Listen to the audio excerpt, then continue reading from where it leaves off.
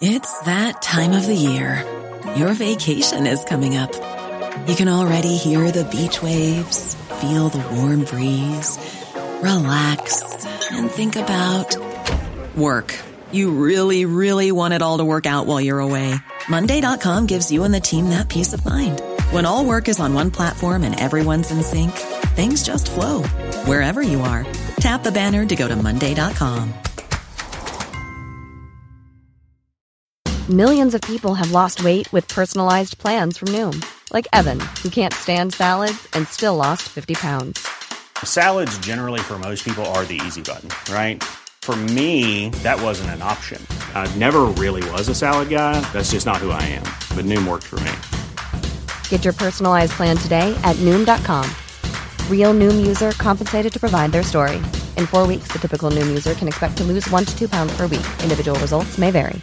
Planning for your next trip? Elevate your travel style with Quince. Quince has all the jet-setting essentials you'll want for your next getaway, like European linen, premium luggage options, buttery soft Italian leather bags, and so much more. And it's all priced at 50 to 80% less than similar brands. Plus, Quince only works with factories that use safe and ethical manufacturing practices. Pack your bags with high-quality essentials you'll be wearing for vacations to come with Quince. Go to quince.com/trip for free shipping and 365-day returns.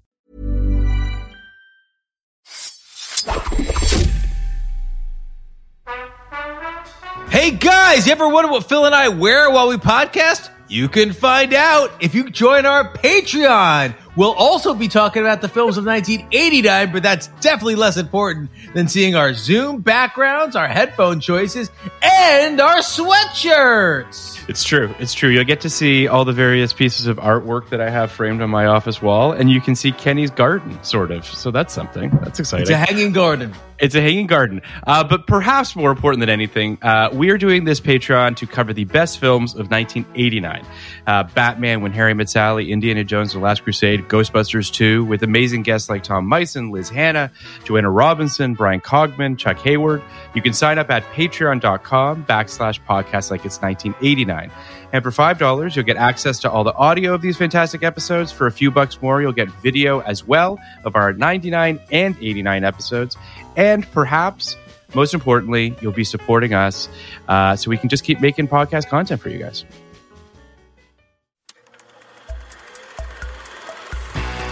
Podcast like it. Just podcast like it. Podcast like it's 1999. Podcast like it. You want a podcast like it? Podcast like it's 1999. Podcast like it. Just podcast like it. Podcast like it's 1999. Podcast like it. You want a podcast like it? 1999. Hello and welcome to Podcast Like It's 1999, the podcast where we talk about the films of 1999 from the saddest burlesque in Baltimore here in 2021. I'm one of your hosts, Kenny Neibart. And I'm Phil Iskov. And with us today is our senior Jewish correspondent, Toby Herman. Toby, welcome back to Talk More Jews with us. Shalom. I suppose you are our Jewish and canine correspondent. There were no Jews in. I mean, unless I don't think there were any Jews in Turner and Hooch, right? Hooch might have been Sephardic. I'm not sure, but definitely not Ashkenazi. Do you guys hear that? We are losing listeners. Oh. You're saying our listeners are anti-Semites? I don't think so, Toby. I think they're very excited to sit. But that's actually something that I'm interested in. A perfect segue into one of the first topics I wanted to talk about.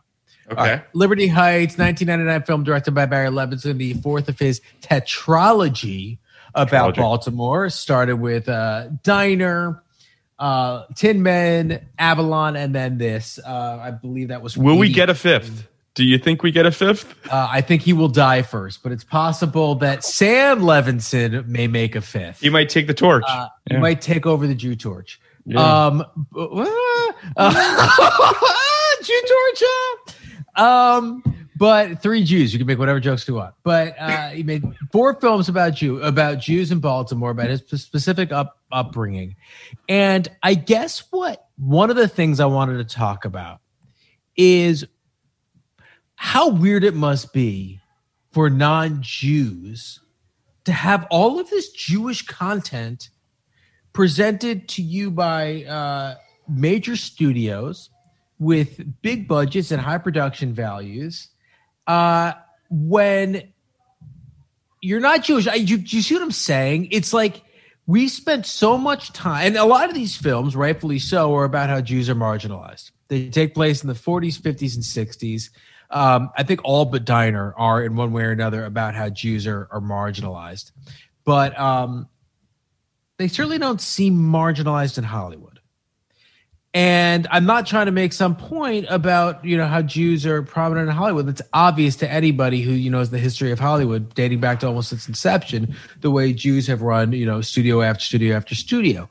But that must be weird for other people in the country when Jews when Jews are 2 to 3% of this country, and yet Jewish stories have been so prominent in film history. I mean, I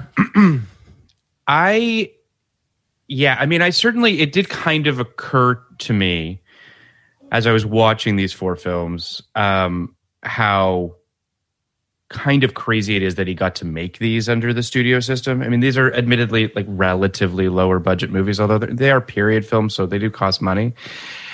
But I don't know that it's as, I guess my overarching feeling is that the majority of films made out of Hollywood are about white people, just Caucasian, non-Jewish people, that I think that perhaps we're more attuned to the fact that these films exist than they are. I agree. I think a truly Jewish film, like a film that's Jewish in its DNA, is the exception. It's not, it's a little more rare than I think what you're saying, Kenny. We do get a fair amount of Holocaust films, which I imagine, sure, like that, and that's sort of its own thing. But and again, I'm not sitting here saying that because, quote unquote, that a lot of prominent Jewish people run Hollywood, that there aren't a fair amount of films made about that subject matter. I just don't know that. I just wonder whether or not we're clocking it because of our heritage more so than probably. And maybe it's too early to get into this, but I think only 2 of these movies are completely Jewish films. Sure. The last 2. Yes, I agree with that. Yes. You're right. Tin Men characters aren't even Jewish as far as I can tell. Mm-hmm. So that's not, and if Diner, they definitely are Jews, but it's not about that. They just... Well, they're Jews. It's a Jewish wedding at the end, but no, it's not about that. Oh, that's true. And it does kind of contradict the Lessons of Avalon in a weird way. It takes and Liberty Heights for that matter. It's a weird contradiction that all these movies take place in the same area. Yeah. And Liberty Heights is kind of explicitly about marginalization of Jews, whereas Diner, which takes place 4 years prior, has almost no mention of that. Yet they're going to the same diner, which I love, which is fine. The experience doesn't have to be monolithic, and Jews, like anyone else, contain multitudes. Sometimes we just go to diners to talk about the cults. So, but I do think that compared to our percentage of the population, Jews are overrepresented in film and television. I just think that does speak to the universality of human experience, that a show like Seinfeld, which is not an overtly Jewish show, but it's obviously about written by 2 Jewish people and playing on a lot of Jewish humor, as is so much Mel Brooks and so much of our humor, the Reiners, et cetera, et cetera. I think it does say something that the Jewish experience has a universality, but also has been, I really do believe, given more of an opportunity to be seen in mainstream popular culture than most other minorities or ethnic minorities. I do wonder whether or not, and you sort of you mentioned it just a second ago, but the prevalence or the success of Jewish comedians to some degree or another, I imagine, has something to do with that as well, right? I mean, like when a Mel Brooks and a Carl Reiner and whoever else you want to Woody kind of put into that Allen club, Woody Allen, sure. The amount of sort of successful Jewish comedians to some degree or another, I think probably fuels that too, right? Because when that humor breaks through and other people feel like, I mean, as you just said, like Seinfeld's another example of that as well, right? I mean, it's there is a cadence, there's a certain kind of, however you want to call it, descriptors in, yes, sure. Even a non-denominational show like Friends is centered around Jewish characters. Mm-hmm. I think a big part of this is write what you know and think about. Sure. I'm 100% serious. There's so many too. Jewish writers. And I mean, one far end of the spectrum is like a Neil Simon, who just innately tells Jewish stories. Sure. And then there's someone like Barry Levinson, who worked his way to telling more Jewish stories. But I also think, like, or a Mike Avalon, Nichols. yes. And, you know, like Avalon, for example, I think it is absolutely a Jewish film, but it's also just about the American immigrant experience. And so I would imagine that, you know, people from other ethnicities would watch that and still catch glimpses of their own family. Sure. That was the My Big Fat Greek Wedding thing, right? Mm-hmm. The argument about Big Fat Greek Wedding thing was this is everybody's family. And I think that's the point. I think what happened though over the, up until My Big Fat Greek Wedding to some extent was they were your typical white families, your typical waspy families, who, certainly were put on a pedestal above everyone else, and as the classic American family. And then Jews and Italians and Irish people were also given some opportunity to have their stories told. And beyond that, black filmmakers who tell black stories. And that's kind of the end of it, right?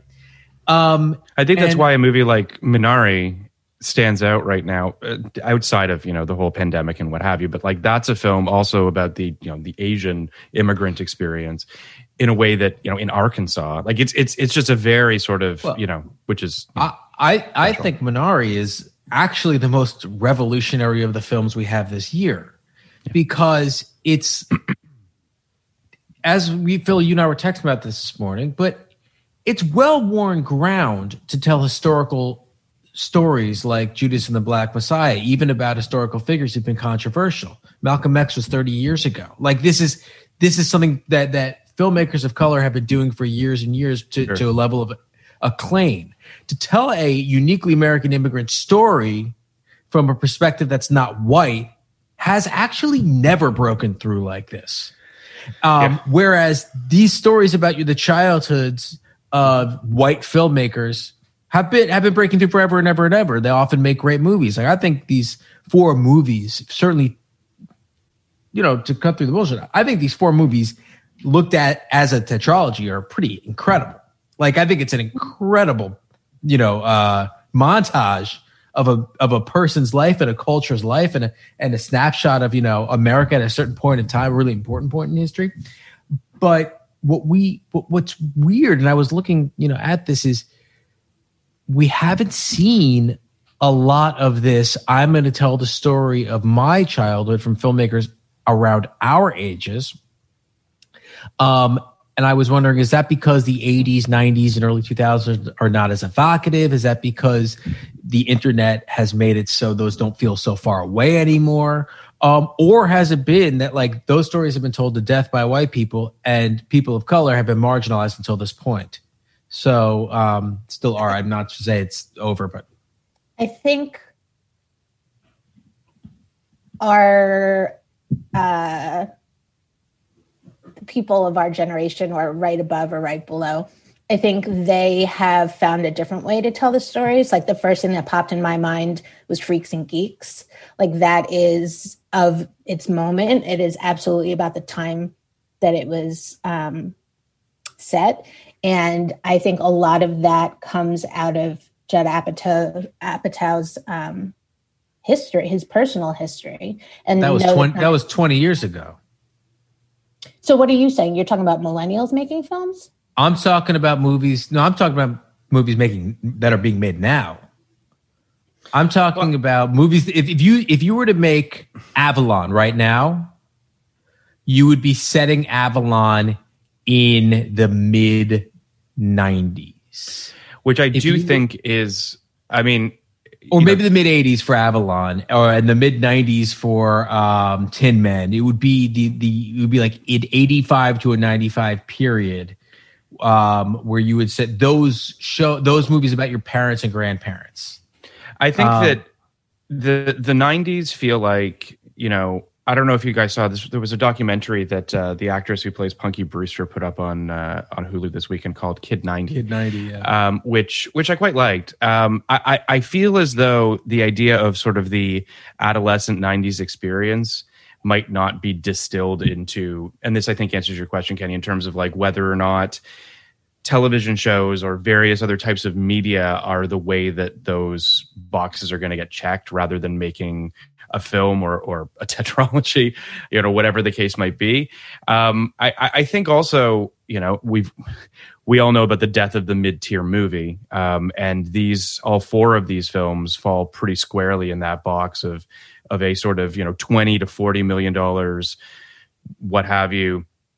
A little less. Liberty Heights only had a budget of 11, but still, like, I think that movie just doesn't exist outside of Annapurna or an A24, and I don't know whether or not those places are interested in that type of movie. Jonah Hill tried, right? So Jonah Hill made mid-90s, and he certainly tried to do this thing, and I don't think it was a successful movie, really, but I see what he was trying to do, and I give him credit for trying to do it. I think it comes down to a couple of things, the boomers really bought into their own shit in a way that's kind of hard. In a way that's kind of hard to believe. Like that they really thought that they were special, angels, and every story from their lives was worth telling.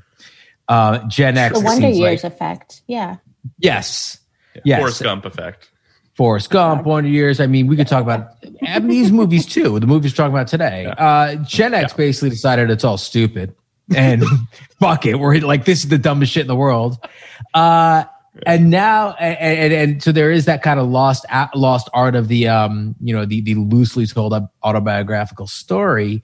Yeah. And my sense is that Gen X is embarrassed to do it. Like I do feel like, I'm not Gen X, the millennials. I feel like they'd want to, because we're a sentimental generation. Considering myself to be kind of an old millennial, I guess we're a sentimental generation, nostalgic generation, but we're also kind of embarrassed by the idea of telling stories about ourselves.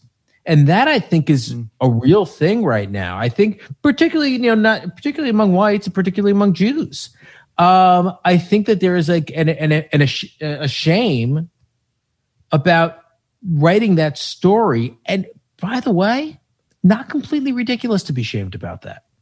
But I would argue that the generation after us has no shame, and they're on the other side of this. You don't know yet. If you look at shows like Girls or Generation or what have you, there's no shortage of sort of teen shows that are willing to kind of embrace every sort of element of the spectrum. I don't think that they're worried about that. That's different. That's telling stories about their lives right now. Like that is them finding that. That's what I said. You don't know yet. Them finding their ways in real time, which every generation is going to do. Every group of artists is going to do. You're talking about looking back at as they're older. I get that.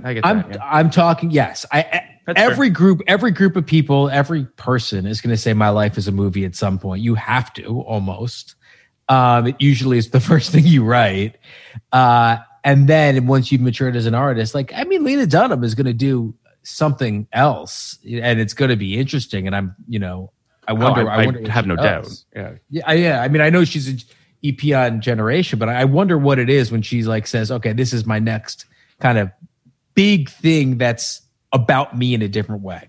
I just think that generation, the generation that invented selfies, they're going to look back at themselves. Do you know what I mean? And TikTok. Well, but I mean, I just think they haven't had enough time to live enough to warrant looking back yet. I don't know. They didn't. They took the selfies at the time. So like, Maybe. I'm not. I don't mean to be contrarian. I just don't know. I do think that there is, for instance, the high school reunion effect, where high school reunions don't mean what they used to because everyone's following each other on Facebook and Instagram. I know the 250 kids in my grade, I pretty much know what 220 are doing, how many kids they have, where they live, who they're married to, et cetera, et cetera. I did not expect that to be the case when I was graduating high school. I thought I wouldn't see these people for the next 10 or 20 years, and we'd get together and we'd reminisce. But we did that, and I talked to half these people within the last 5 years. So I think that, I don't know what it means, but I do think that it has affected this kind of period piece in my opinion, a negative way, because I would like to see what the period we're talking about, 1999, this turn of the millennium, pre and post 9/11, we should be fucking figuring out what that did to us. And we are not. Well, we're not doing it in I think we might be doing it subtextually to some degree or another. You know what I mean? Like, I think you and I both agree that, that 25th Hour is one of the best 9/11 movies. It's not really about 9/11. That was only a couple years later. Sure. So I do wonder whether or not there is some processing going on to some degree or another. I also think that in terms of like writing movies about yourself, or sort of trying to, I can't help but think of Malcolm and Marie a little bit here, because not just because Sam Levinson is Barry's son, but also because that one of the big things that film was kind of dinged with was this idea of the sort of navel gazing component of him using this as an opportunity to be able to complain about critics and how they view his work and stuff like that. Like, I think that people are now just sort of metatextually dealing with these things rather than sort of like overtly making a movie about their autobiographical, what have you. But maybe I'm wrong. Well, I'll throw out one other thing that I think is real and bad. Barry Levinson grew up the son of working class immigrants, or second generation immigrants, in a major American city right around World War II, as the country was, having all these massive economic and social changes. Most of the filmmakers from that period, we know most of their biographies came from a similar background, somewhat lower class, dreamers, technicians. We know that if you want to be successful in Hollywood today, you could be a genius, or you could be someone who can hang out and have your parents subsidize your life for a while you figure it out. Yeah. And I don't mean this as a judgment. I just mean that, like, people might be a little embarrassed to tell that story. I think Sam Levinson would be a little embarrassed. The nepotism story? To tell the real story of his life. Yes. Yeah. I think Sam Levinson, if he was to, sit down and be like, all right, let's talk about how, like, what really happened to me to get here and what my life was like. Even Jonah Hill, who God love him, did the best he can. He wrote a quote unquote autobiographical story about a kid living with a single mother in a one-room apartment. That's not who Jonah Hill was. I know where Jonah Hill went to high school. Like, There's no equivalent struggle in that story. For sure. There isn't, but like, I dare somebody. I'd watch the hell out of Sofia Coppola's version. I'm saying I dare somebody to tell the story of what it actually feels like. Like, Sofia Coppola. That's interesting. Has never. There's no question that she hasn't had an easy road. It's hard being a female filmmaker in Hollywood who fucking was in a movie when she was like 17 and a national laughingstock and eviscerated for it. Yeah. There's certainly a story there that these people can tell. They're just too embarrassed to tell it, and that's why all the love in the world to fucking Lena Dunham, who had the guts to tell the real story. Sure. I agree with all of that. I think that, it's interesting when you, as you were talking about Levinson and his upbringing, and I think why these films are so interesting. Watching them all in sequence was really kind of fascinating as well. You know, just really feeling the unity of them and the sort of the package of them, I thought was really fascinating. But it also, you know, Kenny, you mentioned this idea of the times with which they grew up, right? I mean, I know the boomers obviously drink their own Kool-Aid, but they also really were living in a pretty seismic time, you know, where seismic shifts were happening in this country. Not to take anything away from that. What I like is that these films, for the most part, Liberty Heights might be the least elegant of the four, deal with those issues in ways that I think is relatively subtle, all things considered. Like, these movies don't feel like sledgehammers. They really do feel like sort of lived-in character pieces, which is, again, a testament to how special it is that they were made and kind of crazy that they were made. I think it's interesting that he built the most volatile one, that was the last one. Yes. You know, and I also think it's really interesting. I would imagine, you know, he makes Diner, and he's nostalgic for his youth, so he writes about his youth. I don't know where Tin Men falls into all this, but then you go to Avalon, and he's older and reflecting more on his familial experience. Mm-hmm. And then you get Liberty Heights, which is like the most electric as far as talking about religion and race, and to a point that's not what he experienced. I mean, that is probably based on aspects of reality, but that wasn't his life, you know, necessarily. Sure. So, I think it's, I just want to step back for a quick second here, just because I think it's worth noting the sort of the Levinson arc, if you will, or where, because like Diner's his first film, and it feels like a first film, but it was also not the film he wanted to make first. The first movie he wanted to make was Toys, which is absolutely insane. That was the movie that he wanted to try to make first. I don't know who told him, and I should know this, but I don't know. Someone told him within the industry, said, this should not be your first film. You should make something small, something character piece, something that feels like you, like tell us your. So he makes Diner, which is the obvious kind of inflection point in terms of like where his life, where he felt like, you know, his American Graffiti, his whatever you want to call it, right? So it obviously does quite well, and it opens a bunch of doors for him. It's really Good Morning Vietnam that really kind of like blows the doors open for him. And the success of that film allows him to make, you know, Rain Man and Bugsy and Toys, and ultimately he gets to make Toys, and which is the sorest of thumbs in his filmography. It's truly an insane movie. That it exists. One of the worst films ever made, but you know, I don't agree. I know you don't. I don't even understand it. I don't even understand the logic of it. But all that being said, I just think it's looking at Levinson's career over the course of these films and just kind of trying to get a macro sense of the choices he made, because his career, for all intents and purposes, kind of falls off a cliff. I mean, it really sort of. This is kind of the last movie of note that he makes, really, before he makes a string of movies that ultimately don't really exist. Well, but then he kind of found his footing with these HBO movies that everyone watches. Yes, 100%. Sorry, that and you're absolutely correct. The Paterno and the Madoff thing, both of those are great. And I'm actually legitimately curious to see what this Godfather making of thing that he's doing is going to turn out like, because it could be great.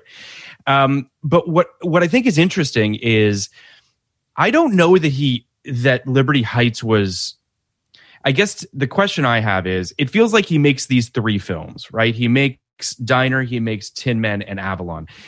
From all accounts, it sounds like Liberty Heights came out of all things, it seemed like an anti-Semitic criticism of Sphere.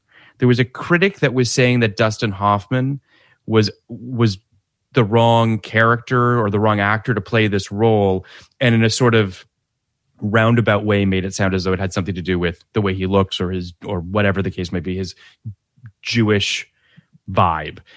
That apparently sparked something in Levinson that made him want to go and write Liberty Heights. So Liberty Heights feels like sort of the epilogue or perhaps the fourth film that he never maybe really thought about making. That's not to take anything away from Liberty Heights, but I do think it's an interesting So it's more of a response song. It feels that way to me. Yeah. And again, I don't want to project. I don't know any of this for a fact. None of these are facts. This is just my assessment of what I've read. But it feels like that sort of hit a nerve for him that took him back to a time when perhaps he anti-Semitism was much more prominent to him. The anti-Semitism you don't feel anti-Semitism in the first three films, really. I mean, I didn't. I don't know if you guys did. No, you don't. Right. And even in the fourth film, it's restrained. Sure. I bought it. I really did. I really bought it in a way that, like, you kind of have to strain in a movie like School Ties and say, is that really what it was like? Maybe that's what it was like, but that's so overt, and I don't know if I believe that. Like, this subtle, creeping anti-Semitism throughout Liberty Heights, that's what it felt like. That's what I think it felt like. I mean, your parents obviously grew up in Canada, right, Phil? Mm-hmm. But Toby, your parents did they grow up in New Jersey? My father did, and my mom grew up in Massachusetts. So similar stuff, right? My parents grew up in New Jersey, in South Orange, and in Springfield, West Orange. There you go, the Oranges, and all those towns were very, kind of ethnically diverse. And I do think that everyone kind of had their own pockets. But when they went to high school or when they went to town and whatever, everyone mixed, and for the most part, I mean, there was certainly strife, but for the most part, it wasn't this overt, crystal knock shit that you're kind of led to believe in a movie like School Ties, which I like, which I'm sure existed here or there. But for the most part, I think it was this, like, don't date our girls. Are you a Jew? What are you doing at our parties? Stay to your side of Liberty Heights, that kind of shit. And it rang very true. I really liked Liberty Heights, like, deeply, really. I really loved it, actually. It might have been my favorite. That's interesting. I want to unpack that in a second. I want to ask you guys if you ever in your high school teen years kissed up against anti-Semitism. Did it ever enter your life in any way? Did you ever have sort of an incident or anything because I did sort of, but I'm just curious as whether you guys did. For me, not really. Nothing I can think of specifically. There's nothing that affected me. And I actually think my experience was very similar to both Barry Levinson's and Ben's in Liberty Heights, because, he talks about how his entire world, like for Ben, the main character, his entire world was Jewish. And, there was an Asian classmate that he assumed was Jewish because everything he knew was Jewish. And then slowly that began to unravel as he stepped further and further into the world. That was me. I wanted to get a Hanukkah gift for Mrs. Wong, my kindergarten teacher.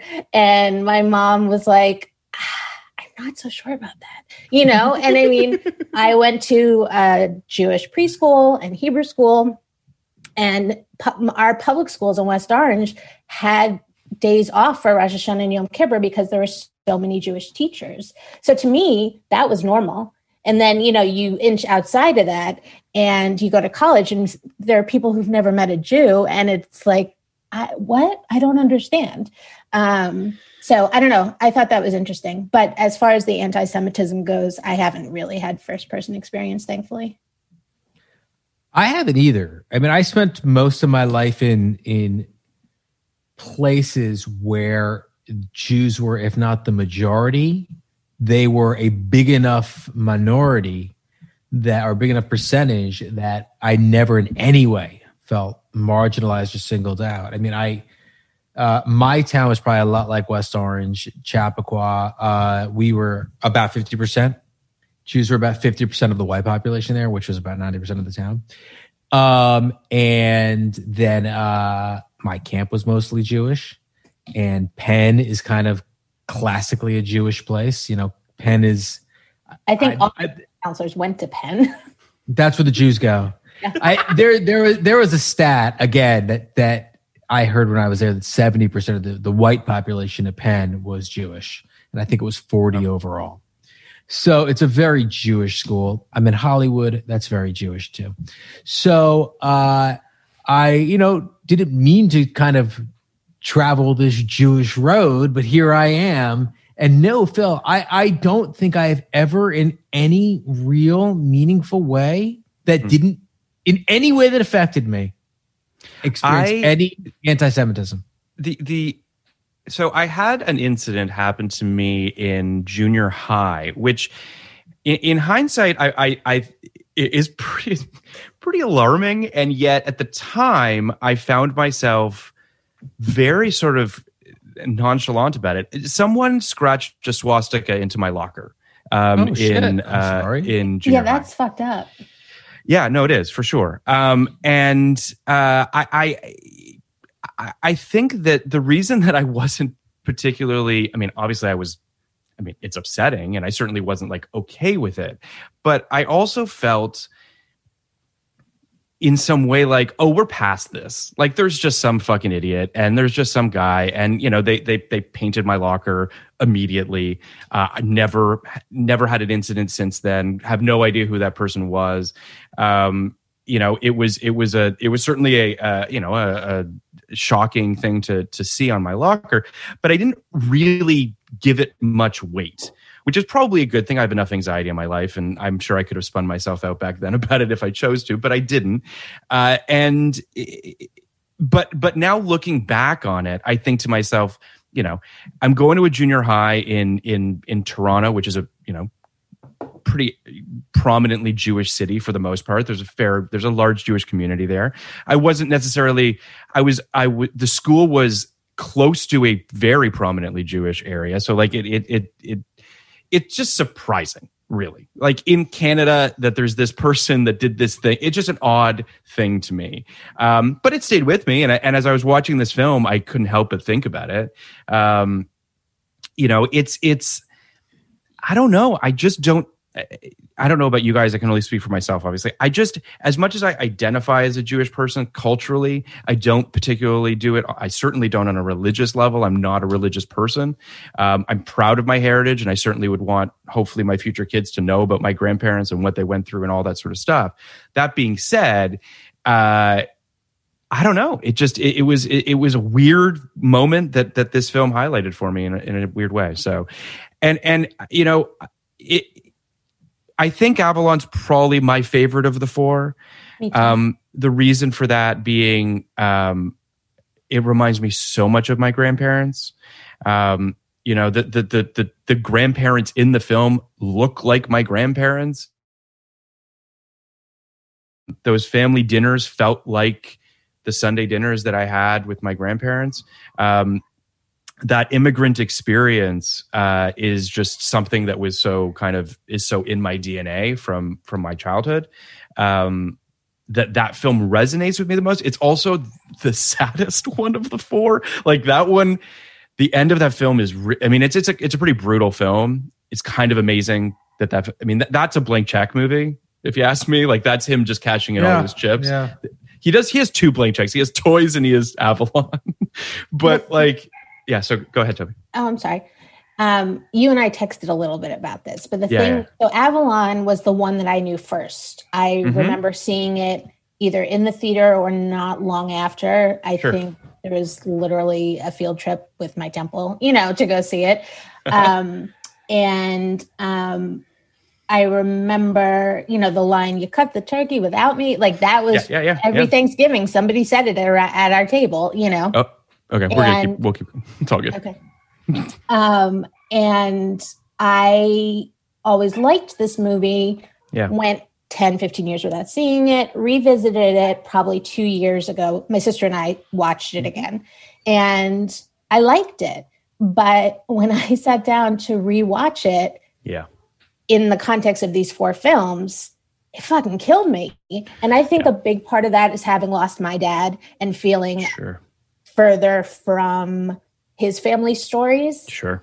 But it just really got me. And I began to tell you this over text, but there were some super, super specific things in Avalon that were completely aligned with my family's experience. My great grandmother, Ray, she arrived at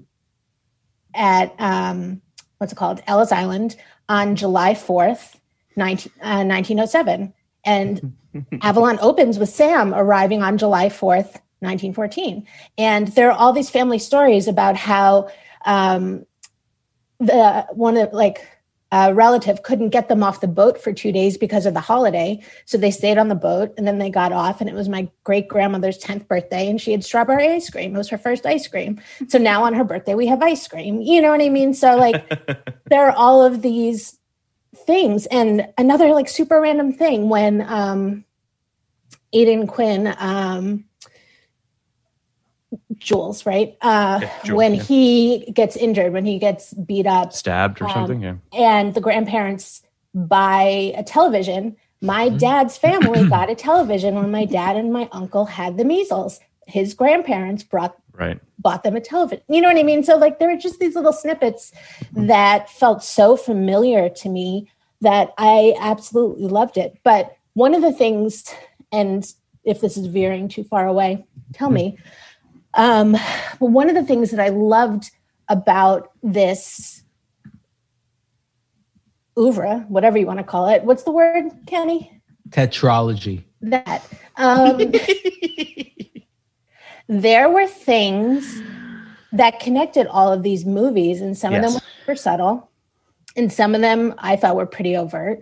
But I started noticing when I was watching Tin Men, because it was the same diner waitress, Florence, and who I think was probably actually a diner waitress there. And then Bagel, Michael Tucker, was in both movies. And I was like, okay, so there's a little bit of a world that they're creating here. And then I was completely gobsmacked in the final moment of Liberty Heights when older Ben is doing a voiceover, and he says, I had a relative who once said, if I knew things would no longer be, I would have tried to remember better. And that's a quote from Sam Krasinski in Avalon.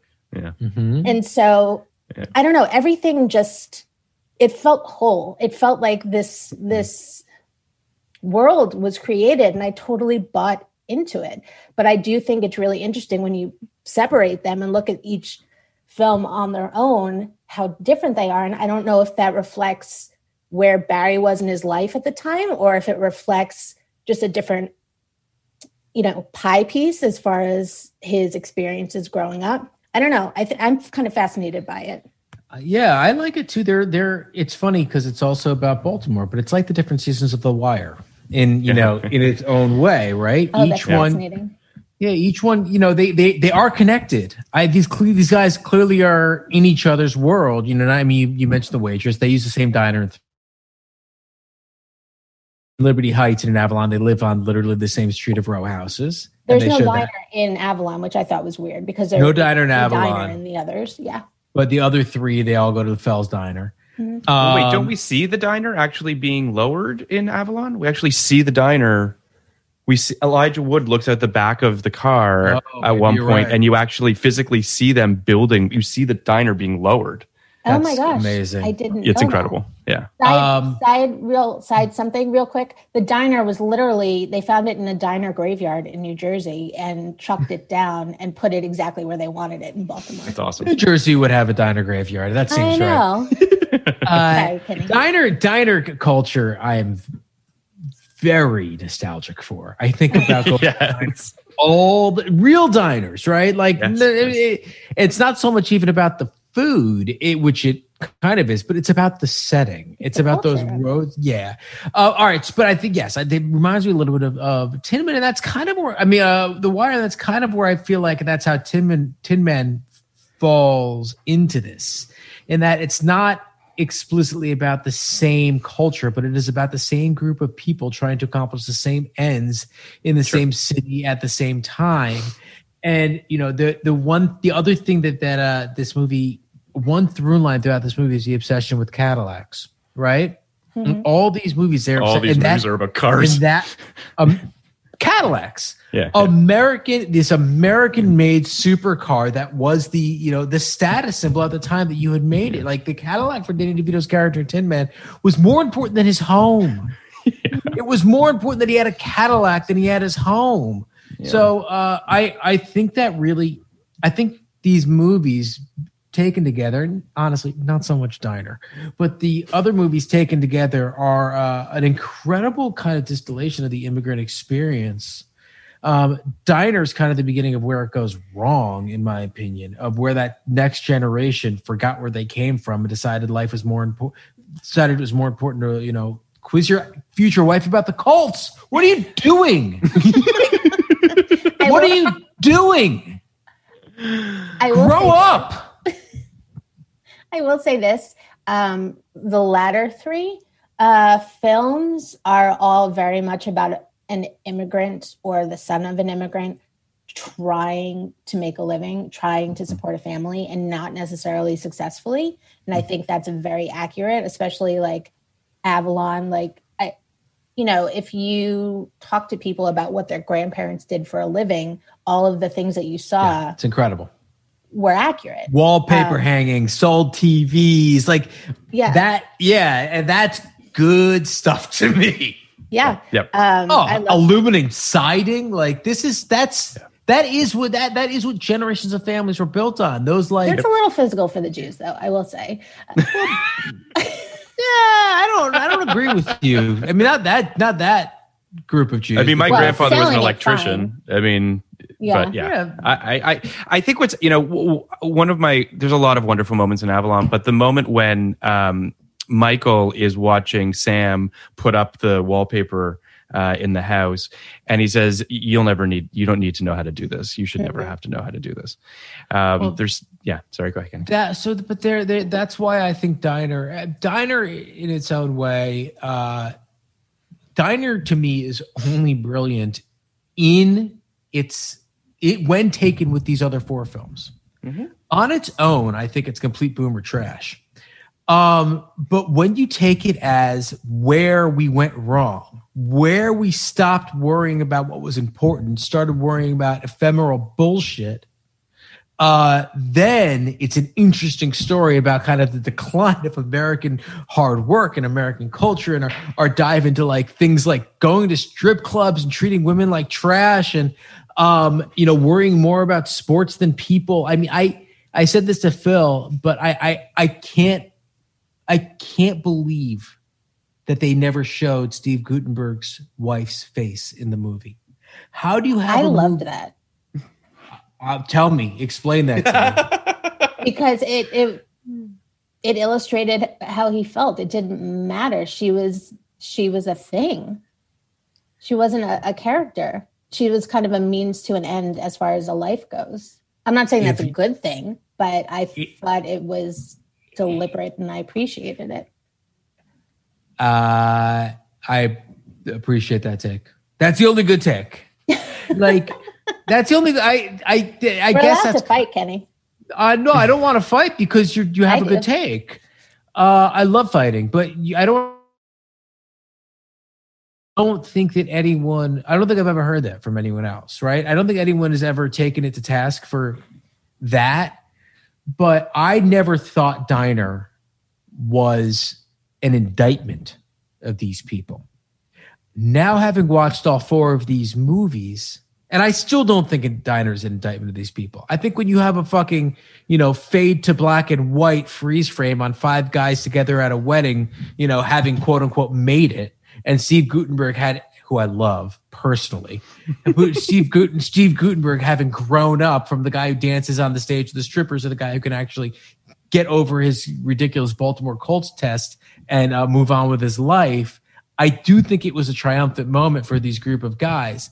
That being said, when taken in concert with these other four movies, the last three about people trying to feed their families and failing, or like failing and coming back or struggling, it is an interesting indictment of the boomer generation who had it all fucking wrong from the beginning. But I never thought Barry Levinson was putting that out there. I don't think that was intentional. I think my take is that Diner had to be the first one. He was the youngest when he made that. It was about his youth. And I think that had to come out first to make room for everything else. And I think upon reflection, if Diner had come out last, it would feel like more of a deliberate indictment. Mm-hmm. I think it is kind of an indictment that naively was not intentional. He didn't have enough space to reflect and realize that, maybe. Does that make sense? It makes a lot of sense. I agree with this take strongly.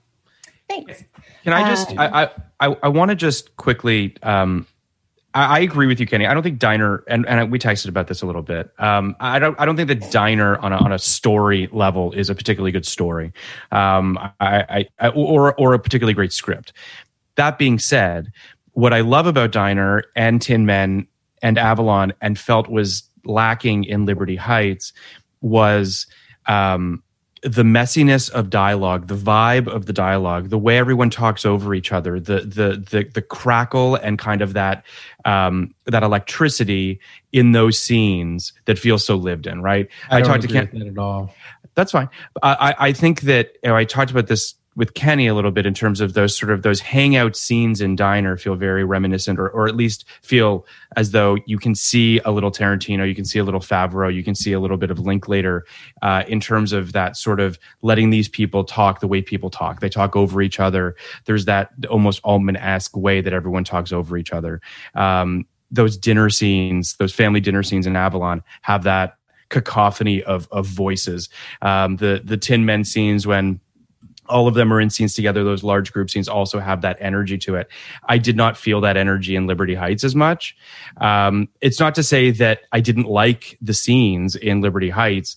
And by that, I mean the scenes with the kids at the diner or wherever they might very well be congregating. But my issue with Liberty Heights ultimately is that I think it has a little bit of air in it. And if you could have pulled like 10 minutes out of it, it just would have moved a little better for me. It felt a little slow. I don't dislike the film, and we'll talk about all the reasons that we do like it.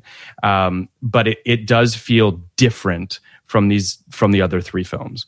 In a couple ways. I think in what I just mentioned in terms of pacing, but also in terms of production, Liberty Heights looks exquisite. Christopher Doyle, who's a tremendous cinematographer who's shot some of Wong Kar-wai's films, is a phenomenal director of photography, and the film looks exquisite. It looks a lot better than the previous three films, ultimately. Like it really just it's really soaking in the period in a way that's beautiful and loving, and I'm absolutely pulled into it, but it doesn't have the grain that you have in Alan Davido's photography in Avalon, which is intentional. It's supposed to look like those old movies of the time. So it's just different vibes. They all hold together. We talked about how all four of these films are wonderful, and they all hold together in their own different ways. I just felt like Liberty Heights felt a little bit like the largest gap he had. I mean, I think it was over 12 or 13 years between... 9 years between Avalon. 9 years in Avalon. So I just felt that gap a little bit. I felt a little bit like, it feels a little bit like him going back to the well. And I know that sounds more negative than it should, but it does feel a little bit like a film that he, might not have intended to make when he made the previous three films. And for all we know, I don't even know if Avalon was something. I don't know if he ever thought about it as a trilogy. I think it could have kind of just fallen together that these four films happened. But that's where I fall on it. Can I say one thing about Diner before we please get into Liberty Heights? Yeah. So Diner's never going to be my favorite movie. For a lot of reasons. I do really like it though, but I think you touched upon this, Phil, the legacy of it. It was the first to really be I don't know, I was reading all these articles about it, and basically they credit it with being the first quote unquote successful film or TV show or whatever about nothing. And, there's this whole conversation that Barry Levinson had with one of the producers about the scene with the roast beef at the diner, when he's like, are you going to eat that? If you're going to eat that, I won't eat it. But you're not eating that. Are you going to, whatever, that whole thing, which I think we've all felt at some point. And the producer was like, there's no story there.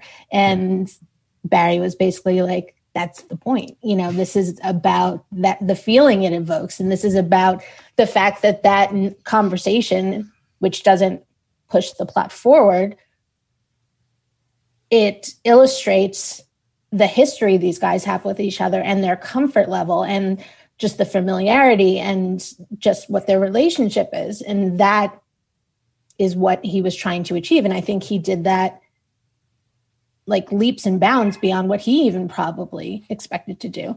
So for that reason, I think it's kind of fascinating. And when you go and you start listing the other, like the legacy of it and the things that followed, I think you're absolutely right. And I think Diner, you know, it's one of Judd Apatow's favorite films, or his favorite film, for a reason. And you see that in the bones of all of his own work. And so I think it was very influential. I don't think it's perfect, but I think it has a place in history because of the fact that it was the first to do what it did. Does that make sense? Yeah, I think that I absolutely agree that I would never ride for what you were talking about, Kenny, in terms of the Colts trivia for your future wife. I would there's no world where I would ride for that plot development. But the vibe of it, that roast beef scene, I mean, I could live in the diner scenes, you know, forever. I just think those are great. I want to make something clear. I don't give a shit about the Colts thing. It's also like, it's my dad's like favorite little shticky thing. So it's like, it's not that I'm mad at it. I'm mad. I think it's hilarious that they did that. And I think that in and of itself, what Diner was able to do in taking these 6 actors, all wonderful actors, wonderful actors, and make them feel like lifelong best friends is pretty amazing. I do think that what it wrought is not a great thing. I do think that people thinking that they could just have people sitting around just talking and not be about anything. You can do it if you're amazing. Yeah, if you're great. Yeah. But you can't just do it unless you're amazing. Now, I think we've moved away from that, thank God. But for a period of time, I heard over and over again, it's going to be like Diner. It's going to be like Diner, which just says to me, my dialogue is super clever and my friends are super interesting. Yeah. And maybe I am sensitive to this because that was basically what Entourage was. Like, it was like, it's going to be Diner. We love Diner. But it is a problem when you just think that your ability to write dialogue and exchanges in a diner or in some kind of enclosed location is a substitute for a compelling narrative. Give me a narrative. Give me the story. Give me Tarantino every day of the week, and let the incredible dialogue be an accoutrement to a super compelling story. I completely agree. Sorry, Toby. I didn't mean to cut you off. You didn't. We talked at the same time. You can go. I think that I 100% agree. You know, many an indie film in the 90s and early 2000s suffered from, you know, people thinking that they could do what Levinson does here, or quite frankly, what I think Richard Linklater does. Beautifully. Of just allowing people to talk because you love these people and you love what they have to say. And it might not be clever all the time, but it will be genuine. I mean, the roast beef scene is funny. I don't know if that's necessarily clever. It works because of the banter. It works because but you know what I mean? Like, I love the roast beef scene because Paul Reiser's character is so great. It was largely improv. That's a real guy who I deeply fucking despise.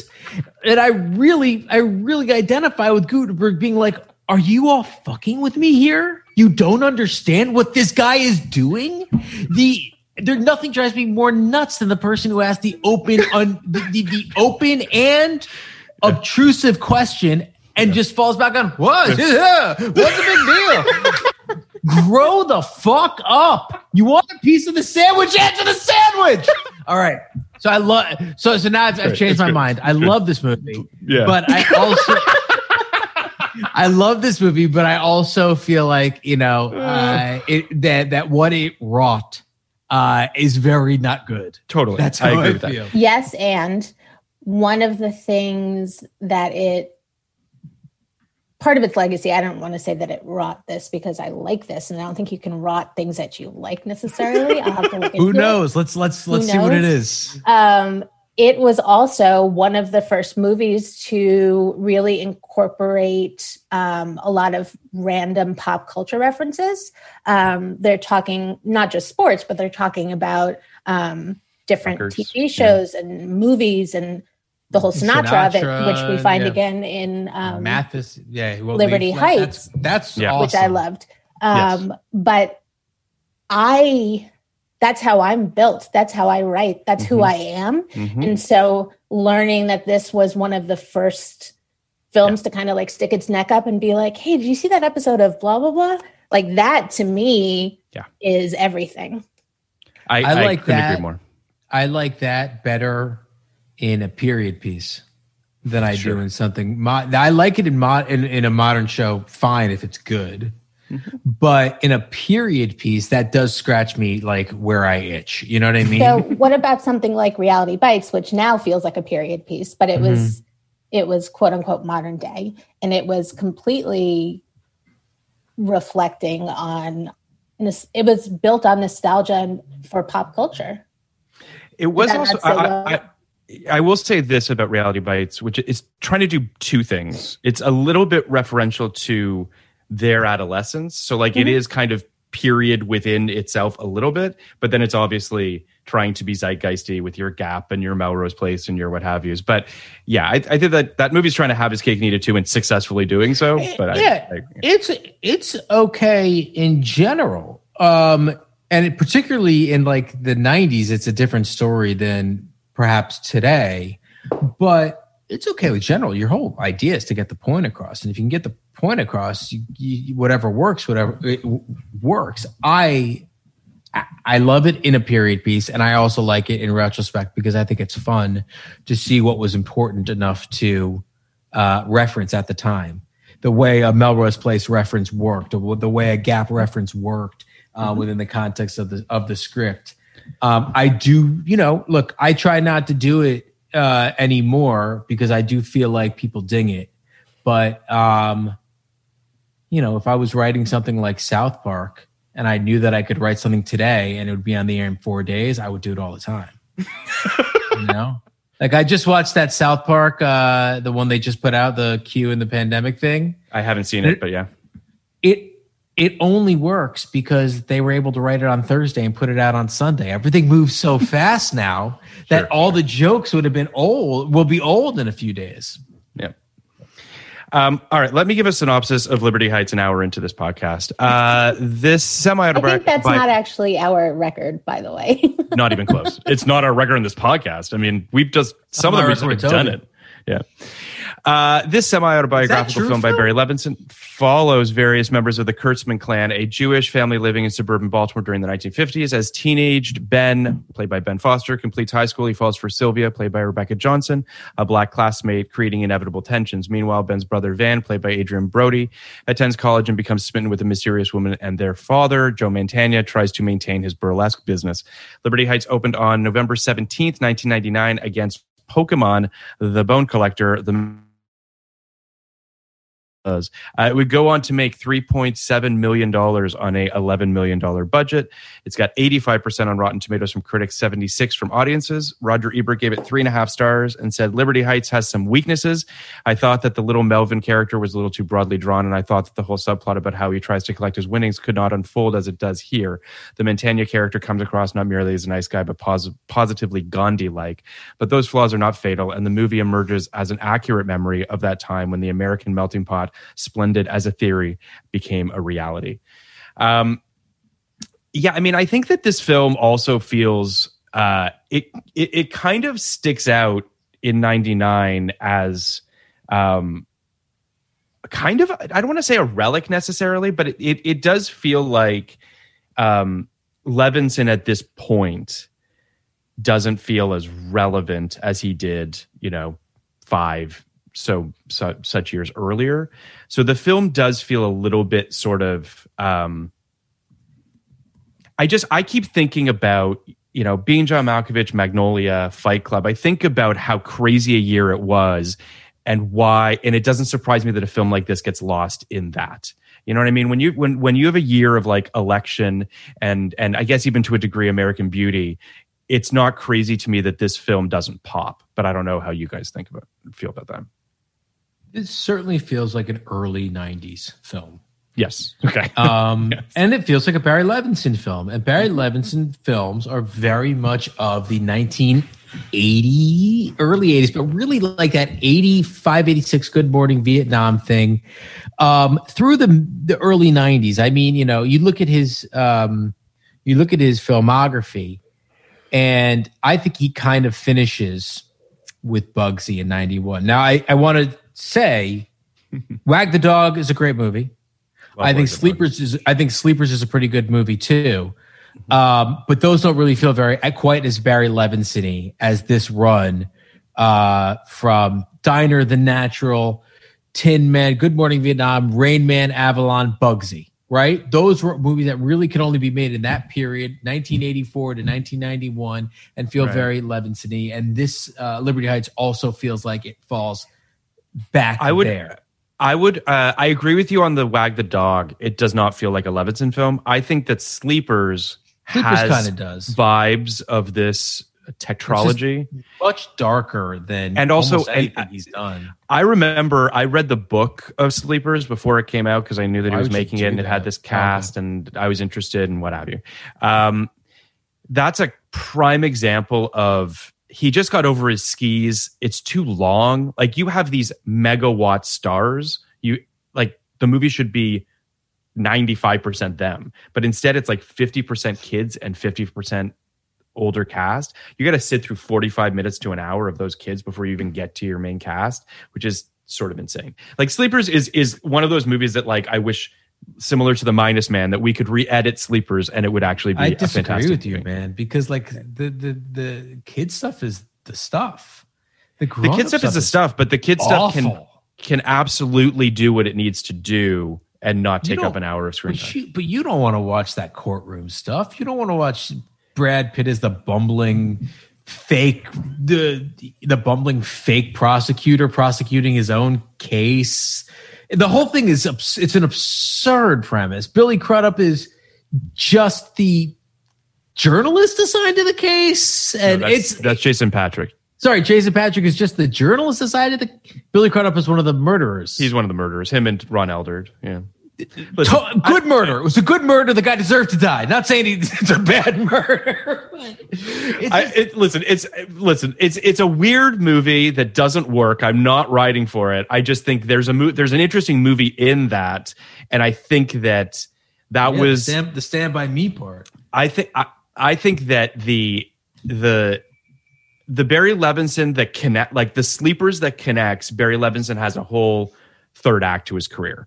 I think that Sleepers is, for all intents and purposes, that's when the rubber meets the road for him. But he did Wag the Dog. He did Wag the Dog the next year, so like he certainly had his chance to come back, and he did Sphere, which anyone would do, and everyone's favorite Michael Crichton adaptation. Yeah, but anyone would do that because it really was the next one up. Of course, sure. And right. And I think it's with that cast though. I think it's Liberty Heights that destroyed him. You spend $11 million on like your fourth passion project. You make 3.7, and the movie got good reviews. So that almost, I think, signals, the thing this guy's selling is just not connecting with.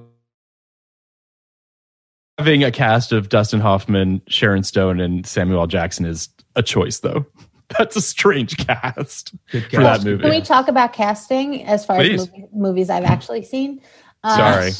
No, don't apologize. I just can't add to it. No. Yeah. Without being snarky. the casting, I mean, obviously Diner is ridiculous, and a lot of those people, Paul Reiser literally went with a friend to the audition, and the casting director saw him in the hall and was like, do you have a headshot? Are you Jewish? Yeah.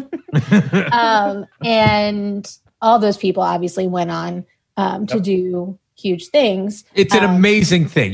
To go 7 for 7 like that is wild. Also, at some point we should discuss how 80s Mickey Rourke looked in the 50s. Oh yeah. It was ridiculous. Yeah. He looked hot. He looked really, really hot. Like he was gorgeous. That's a given at that age, but yeah. Yeah. I mean, he was really if I were to rank them based on attractiveness, which is, the kind of thing I would do, he's so far and above the rest of them. But I think who's number 2? Got it. Gutenberg's got to be 2. Oh, Tim Daly. I forgot. So the Goys went. What about Bacon? Kevin Bacon? I think Gutenberg's better. He was a complete doofus in this. He was so young. Yeah, Tim Daly's a good looking guy. It's so funny. I always forget him, and he's really, really central to this film. Mm-hmm. Like there might have been there's a version, and they don't do this, and I give him credit for it, but there's a version where you're with Tim Daly from the moment he comes back into town, and follow him to the diner, and he's your way in as his best friend's getting married. I think the movie's really, really, really well done. I love that we have successfully turned you around on Diner. You did. I was down on Diner going into this, but now I've changed my mind. I think it's But I want us to talk about the casting of Liberty Heights, which I think is fantastic. I think that pretty much across the board, this movie is very well cast. Mm-hmm. And I know that Ebert highlights the Melvin character that's played by Orlando Jones in his review, saying that he's too broadly written, and that might very well be true. But the casting of Orlando Jones is actually really fascinating to me. I think that casting exemplifies the high wire act he's trying to do with this film in terms of the tone. Like he's trying to find that balance of comedy and drama, which I think the film pretty successfully does, even if Orlando might not be absolutely on point. I think that Ben Foster, Adrian Brody are both fantastic. I mean, Bebe Neuwirth just luminescent in this film. Like unreal. Joe Mantegna, also fantastic. Even if I thought he could have been a little scarier. Like he didn't feel as dangerous as I kind of would have liked him to be, but I don't know how you guys felt about that. I just couldn't stop thinking about the fact that I just kept thinking about Joe and Aidan Quinn and how they were, for all intents and purposes, well, Aidan Quinn was more of a lead than Joe, I guess, but they're not Jewish. Aidan Quinn was a great Jew. I was so proud. I mean, he was just really good. And I think you have to be careful because it can become a little offensive. Talk about good-looking Jews, though. It's annoying, and that also when three generations of blue-eyed Jews. You've got Armin Mueller-Stahl and Aidan Quinn and Elijah Wood, and a blue-eyed Jew on this. It's a thing. I wish you guys could have seen Kenny just get as close to the camera as he possibly could. I should bring in my little Aryan children so you can see a couple of blue-eyed Jews. But I think all right. So I think it's a really interesting thing. First of all, it's so annoying that when you have to cast a good-looking Jew, you go goy.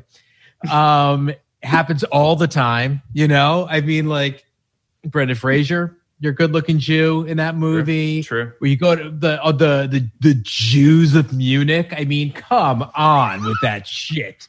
Banna and Craig are your Jews. The Jews of Munich. The Jews of Munich. I mean, it's a great album. Junix. Yeah, I mean, to turn us into eunuchs. Oh, boy. Hey! But Aidan Quinn, this is the first thing I thought when I saw Aidan Quinn on screen. I immediately looked up to see if he ever played Frank Sinatra. Because, my God, he really looks like a young Frank Sinatra. I thought he was great. I absolutely loved Joe Mantegna in Liberty Heights.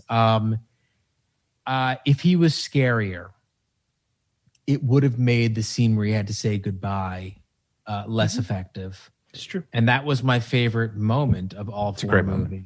It like destroyed me when he takes the two boys into.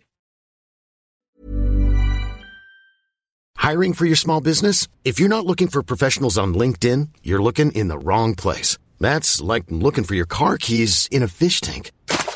LinkedIn helps you hire professionals you can't find anywhere else, even those who aren't actively searching for a new job but might be open to the perfect role. In a given month, over 70% of LinkedIn users don't even visit other leading job sites. So start looking in the right place. With LinkedIn, you can hire professionals like a professional. Post your free job on linkedin.com/achieve today.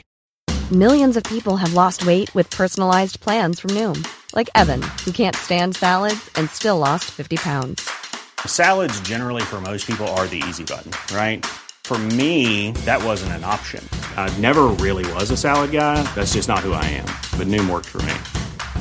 Get your personalized plan today at Noom.com. Real Noom user compensated to provide their story. In 4 weeks, the typical Noom user can expect to lose 1 to 2 pounds per week. Individual results may vary. Like that, and BB Newirth's story about him getting beaten up and then going to the JCC and learning to fight, and that's a really good character thing. And he did kind of figure it out with Little Melvin, but he kind of didn't. And it's just this and Tin Man and Avalon to some extent too. There's so many incredible success stories about first and second generation Jews in terms of finding their way in various weirdo industries. Mm-hmm. If you look at all the Jews whose grandparents and parents have had success, it's in things like shoe shining or importing textiles or all these weird vacuum cleaners, all these weird things that they just found some little way in. But every Jew didn't succeed, and every immigrant didn't succeed. And the stories of these people who couldn't figure it out, it's crushing. Mm-hmm. Sorry. No, go ahead. I was going to say, it's interesting, though, because Sam in Avalon, you get a glimpse at his failures. He talks about the nightclub that he owned, stuff like that. And then his brother's bailing him out, too. That's one of the things that his brother's upset about when he cuts the... Yeah. But the thing, as far as, was his name Nate? Was Joe's... Nate was Joe Mantegna. Nate was Joe Mantegna. I don't think I would have cared for him as much if he was a little meaner or more dangerous, because it broke my heart that he found himself in this burlesque industry and was floundering and just doing it all for his family. One of the things he says when he says goodbye to his kids is that their education is still covered. Mm-hmm. That's what it was all for, I also... Sorry, go. Please, sorry. Toby, I didn't mean to cut you off. No. So my point is, I think he was more sympathetic because he was kind of a quiet giant. Mm-hmm. I also feel like, and now I'm gonna take back my note of saying that he needed to be more dangerous, because there's one moment when you sense how scary he can be, and it's when Ben dresses up as Adolf Hitler for Halloween. And obviously his mother is like, you're not going out. Mm-hmm. Yes. And his mother's like, you're not going out like that. She calls the father at work and says, your son is dressed up like Adolf Hitler. He says, put Adolf on the phone. We don't hear what the father says, but the reaction on Ben. And then he says, put the Fuhrer on the phone. Yeah. And he's at the reaction, the body language, you don't know what he's saying, but it's not good. And that it's scary, does actually maybe speak to what I was talking about. So what'd you guys think of that moment? Not the moment you're talking about, but the moment when Ben Foster's character decided to dress as Adolf Hitler. I think that is one of the moments in the film that proves how heavy-handed the statement was. Sure. I don't know. It felt divisive. It felt unnecessary, kind of, for me. I didn't need it, but I don't know if, how you feel, Kenny. I love a guy in uniform, but come on. I felt the way you guys felt. And I was all like, it was the kind of moment where I was like, I don't know if I'm going to be in on this movie. Yeah. I was kind of trying, it puts a lot of thoughts into your head. So basically what happens is Ben Foster, it's around Halloween and he's talking to his grandmother. What should I do for Halloween? You should be a pirate or a Viking or some other stupid shit. He comes down dressed as Adolf Hitler. It's an excellent costume. It is a well done, worthy of sound of music. It's beautiful, except for the swastika song. All right, so it got me thinking. All right, this takes place in 1954. They say in the movie 9 years after the war ended. At that moment, how would that have been received? In the 90s, was that an acceptable joke? Because this is still your protagonist, right? I don't mean an acceptable joke. I mean the kind of joke you can come back from. Because if someone did that today, you could not come back from that. That would be the end of that character. You would never root for that character again. I think it's the equivalent of blackface. Yeah. It's as bad, for sure.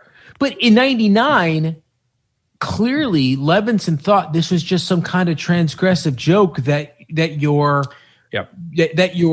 sympathetic protagonist can do as a way to stick his thumb in the eye of his presumably, I don't even want to say anything else.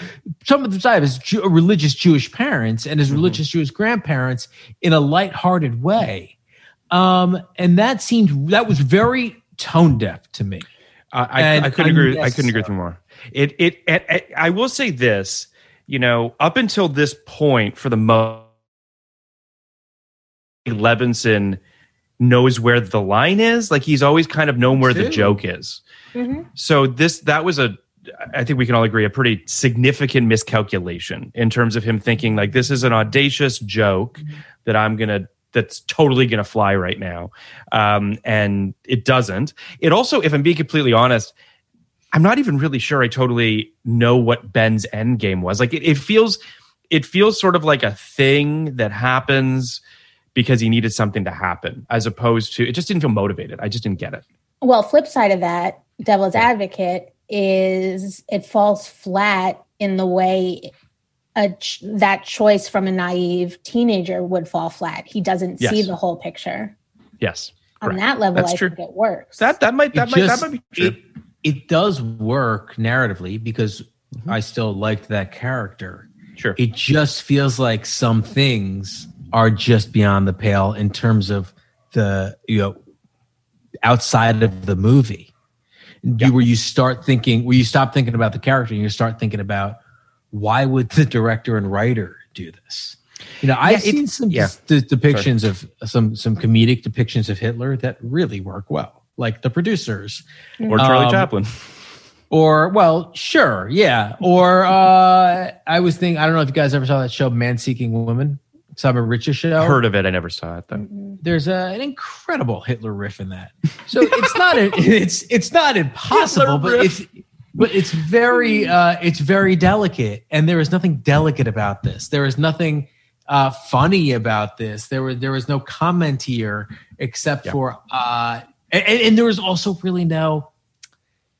God, I really thought this moment was ill-conceived. There was no real comeuppance for this character for doing that.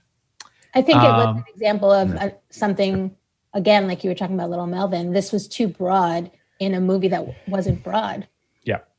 I think that it's, but aside from that, it really in terms of from a plot perspective, it feels like it's Ben's way of, and Ben being the character's way of sort of pushing back.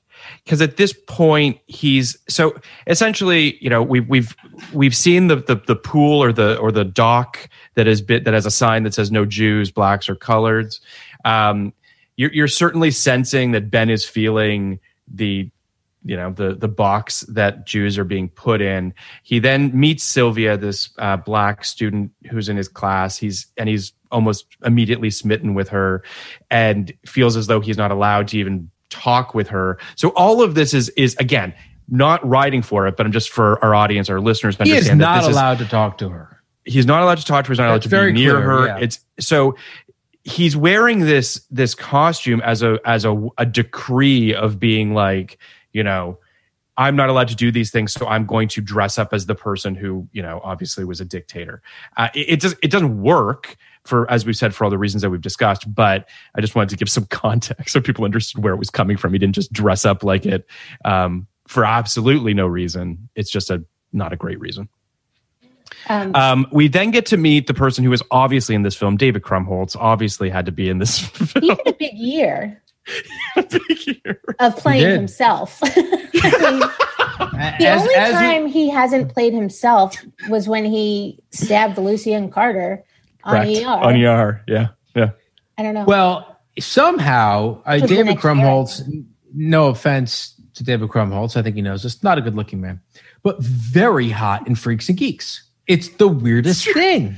We did his episode. Is he hot in Ice Storm? Is he hot in Ice Storm? I think everybody was hot in Ice Storm. Anti-hot. Because it's called Ice Storm. That's ironic because everyone's hot. He also got laid a lot in that movie, apparently. Yeah, I haven't seen that in forever. No, he's anti-hot in almost every movie, but how he pulled that off in Freaks and Geeks, I don't understand. He's like he also pulls off the blonde hair somehow. Does he? Pull off the blonde hair? That's weird. Like I love a movie that demystifies the 50s, right? I love a movie that it's not all fucking sock hops and poodle skirts and shit like that. Girls on horses and blonde David Krumholtz. Oh my god, we're gonna have to talk about Carolyn Murphy. But why should I know Caroline Murphy? I'm sorry, because is she something? She's a model. She was a supermodel. She's never acted before, never acted since, but she's a supermodel. That's the answer I was looking for. Never acted. But I thought she was really good. You guys didn't think she was really good? I thought she was absolutely fine. I don't think she blew me away. But when I read stuff about how she was this was her first role, and I was like, why? So if that makes sense. I would have pinned. I mean, we've seen a lot of supermodels a heap as far as first timers go. She was very good. I thought she was real alluring and real self-composed. That was not an easy scene that she had to do with Adrian Brody in the beginning. Or the scene in the motel, for that matter. No, the motel. Yeah. No, motel yeah. Well, that was really she really had to put herself out there for that one. She really did, and she did. Let's keep going on the movie. Well, wait, the Krumholtz of it all. Yes, Krumholtz. Yes. One thing that stuck out for me there. He was on ER. Shane West was on ER. Justin Chambers and Sylvia's father were both on Grey's Anatomy. I'm watching this and I was like, all of these future doctors for the most part. Yes. And there were at least two Freaks and Geeks people too, because it was Krumholtz and someone else. Oh, Ben Foster. Both Freaks and Geeks. Oh my God, I forgot about that. Yeah. He's so wonderful. And he is one of those people who I give credit to him for how kind of deliberate and seemingly picky he is with the projects he chooses. Totally. That said, I think he could be what Sean Penn used to be before Sean Penn got super complicated. I think Easily. Didn't you also date Robin Wright? For a long time. Yeah, ironically. Sean Penn connection, that's all. Yeah. So yes, he's working on it. Yeah. But I think he could be a household name, and he's not, and that kind of fascinates me because I think he's. I love Ben Foster. One of my favorite roles is when he was on 6 Feet Under. He was tremendous on that, and I love him. He's really great in this. I mean, again, we said this earlier, but it's a stacked cast. There really is not a weak link in the chain of this entire cast. But in terms of plot, basically Van, played by Adrian Brody. Can we talk about Adrian Brody for just a quick second? There's a lot of plot in this. This is Adrian Brody for a long second. I just want to say he's wearing a wig in this, right? Because he's got a mohawk in Summer of Sam. And I think he's wearing a wig in this. Maybe I'm wrong. No wig shaming, though. I'm not wig shaming. I think it's an effective wig, but I look at the sides and the way that it looks just slightly off, but that's neither here nor there. I want to give Toby a long second on Adrian Brody. Yeah, please. Adrian Brody. Let's talk about him. I'm a big fan. What are we thinking? What are we thinking when we think of Adrian Brody? I immediately think that I shouldn't have quit piano. That's my first thought always. Sure. But I really like him. I think he's fascinating. I think he pulled off being a Jew, even though I feel like he seems more Italian. I know he's half Jewish, but he wasn't raised Jewish. But I bought it. And him, I mean, when you put him and Ben Foster next to each other and you say these are brothers. Same gene pool, yeah. I mean, that doesn't work. They made it work. Well, Ben was the only one who wasn't, brown and brown hair and eyes or whatever. Yeah. It happens. I know, but I do thoroughly enjoy Adrian Brody. I think I watched this film, and we talked Adrian Brody a little bit on our Summer of Sam episode with Katrina Longworth, but I do think that he should have been bigger. I often look at one film as a film that weirdly derailed 3 careers in terms of being big movie stars. The Jacket. Yeah, the Jacket. I think that King Kong, I think that Naomi Watts, Adrian Brody, and Jack Black all should have been bigger stars. And I think all of them had these expectations put on that film. And obviously it's not just that movie, but I do feel like you can kind of look at that film and see it as a kind of moment for them. But I love Adrian Brody. I think he's got a fascinating look. He's got a really cool vibe. Do you watch Peaky Blinders? I have not yet, but I hear... Yeah, watch it with subtitles, first of all, because it's impossible to understand. He is on it, and he's fantastic. I mean, I love that he's in some Wes Anderson films, and Wes, obviously, he seems like he belongs in his films. Just his look is just so specific. Mm-hmm. I watched this film the other day and just really wished that Adrian Brody got to be a big movie star, or at least a leading man. I think he got to be a big movie star. I just don't think he was able to handle it. I just don't think I agree with you guys, I don't think he should. He's not ever going to be my favorite. I don't think he's the most talented out there. I think people actually, it's interesting. He won. He was resented. I think he also did not get Halle Berry's consent for that kiss, which is kind of fucked up, but that's neither here nor there. It was a weird move. Totally fucked up. Okay, cool. We're all on the same page. Well, nobody called him out on it until recently, but it is. It's fucking crazy. Yeah. But people thought it was charming. Like it was replayed for years and years and years. But I think Adrian Brody's a weird case because Adrian Brody is somewhere between traditional character actor and leading man. Yeah. Like it's very hard. Here's what I'm working with. In this movie, he is 6 inches taller than the next tallest Jew he hangs out with. He is broader. He is alpha. He has his tough guy voice. He dresses well. He walks into the room with confidence. He is clearly the leading man of the Jew group, right? But he is not, and he's handsome. I mean, I think he's clearly handsome, but he's not classically handsome, right? He's not even handsome in a Sean Penn kind of way, where it's like he's offbeat handsome, right?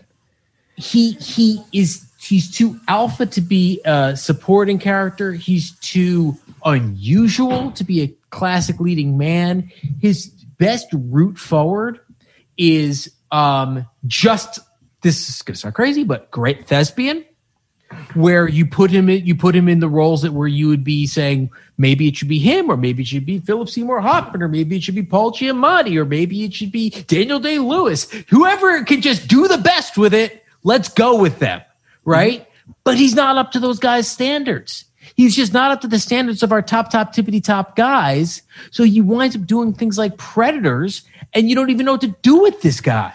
I think that you said something that I think is, and Toby as well, the unorthodox way he looks makes me think a lot about how, and our listeners probably know that I've been watching the AFI movies through the quarantine and watching a lot of films from the 60s and 70s when you were allowed to have a face, when you were allowed to look, unlike the Chris's that we all apparently think that's the new norm.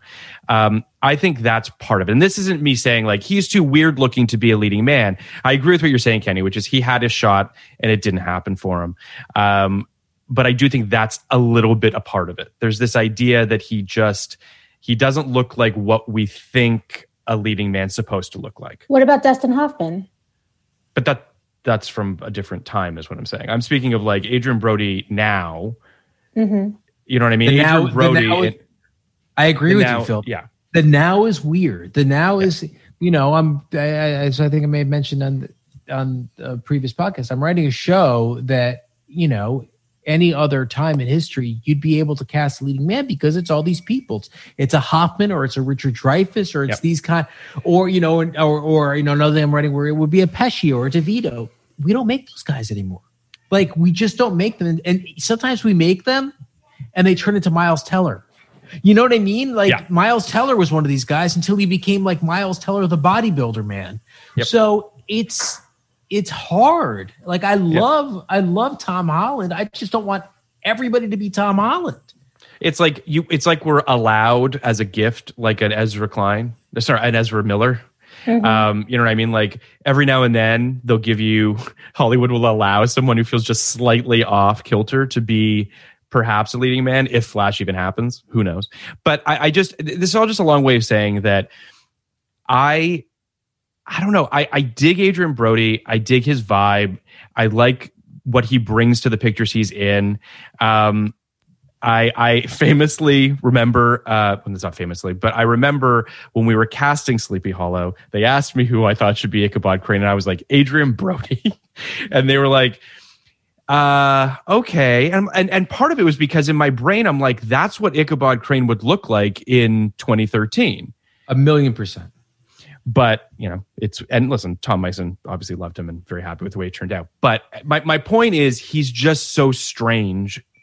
He just feels so unorthodox, and that's exciting. But Kenny, you mentioned the scene at the party when he meets Dubby, which is not a name that I've ever heard before. Have you guys ever heard of the name Dubby? You and the Jewish grandmother both. Yeah. So Dubby, played by Carolyn Murphy, is that her name? Sorry, my apologies. Yeah. Carolyn Murphy. And he's attracted to her. She's mysterious. They have a really great scene with a map. And then they had the banter about how Cinderella doesn't have a magic wand. Like, right, Phil, come on, man. All right, I'm not shitting. You're saying there's no banter. You're saying there's no banter.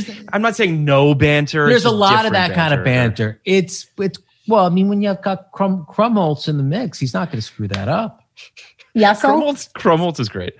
So then Krumholtz gets in a fight with Shane West.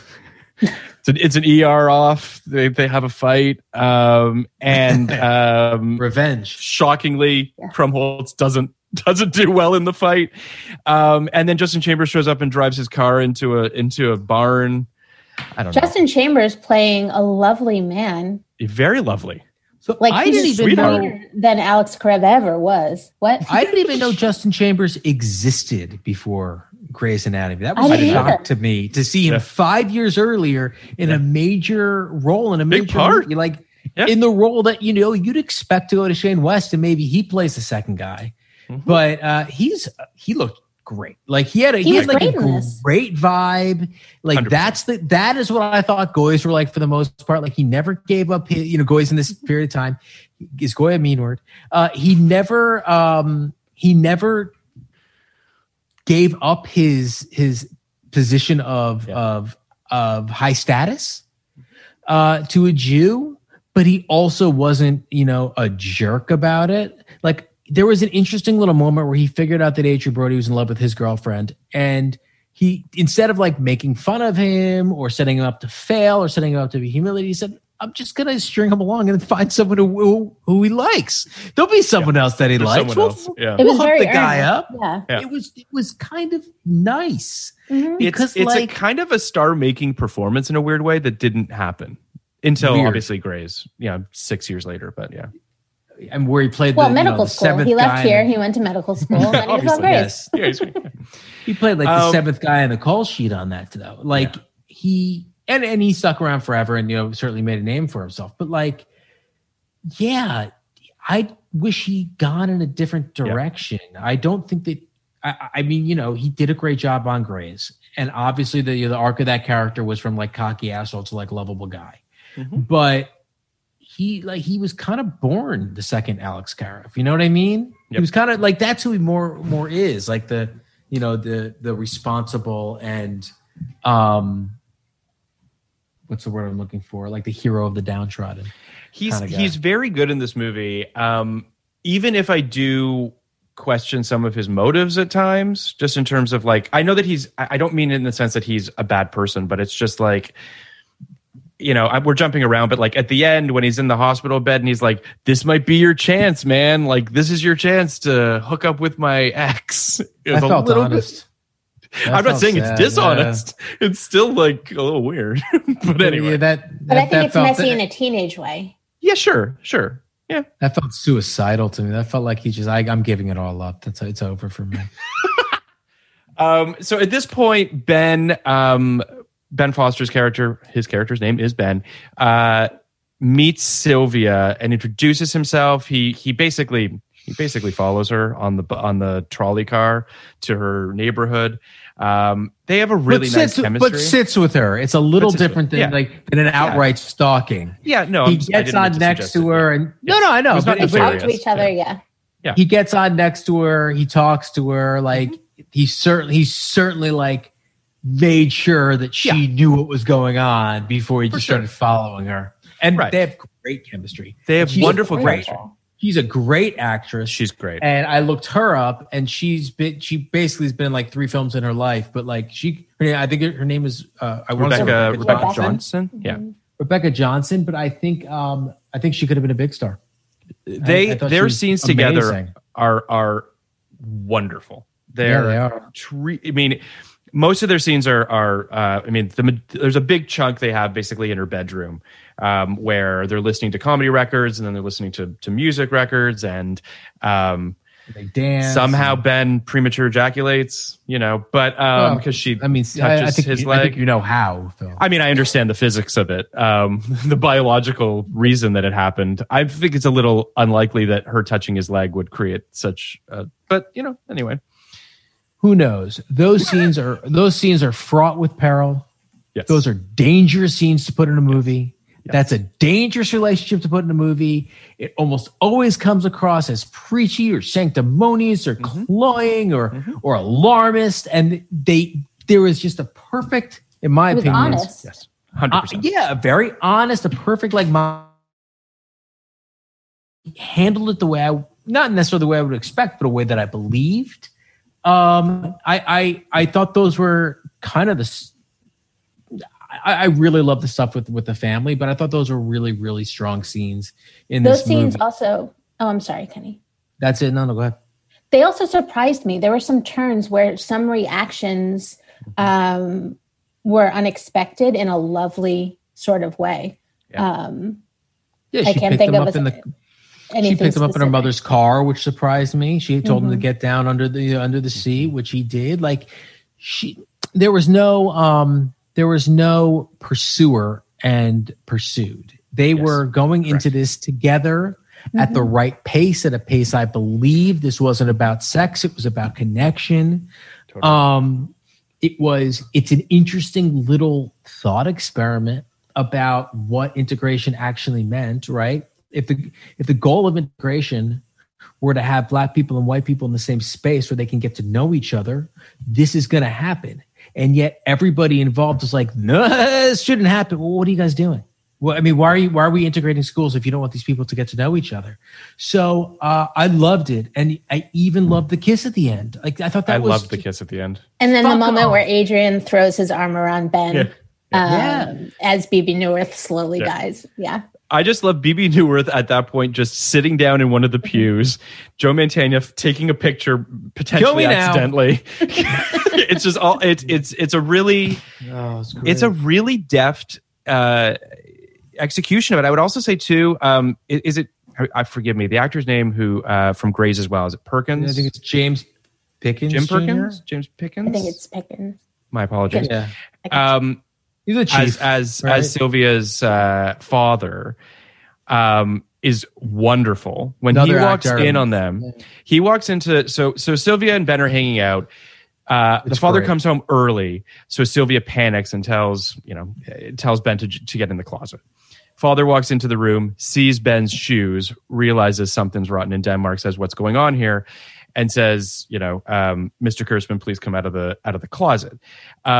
He then drives him home, They have a wonderful scene together, which, and I'm going to give a little bit of context. It's earlier in a diner scene. We realize that Ben refuses to leave a car if a Frank Sinatra song is playing. You can't walk out on Sinatra. So when Sylvia's dad is driving him home, he pulls up to his house and Sinatra's playing. And Ben refuses to get out of the car until the Sinatra song is done. It's a tremendous scene. It's perfectly played.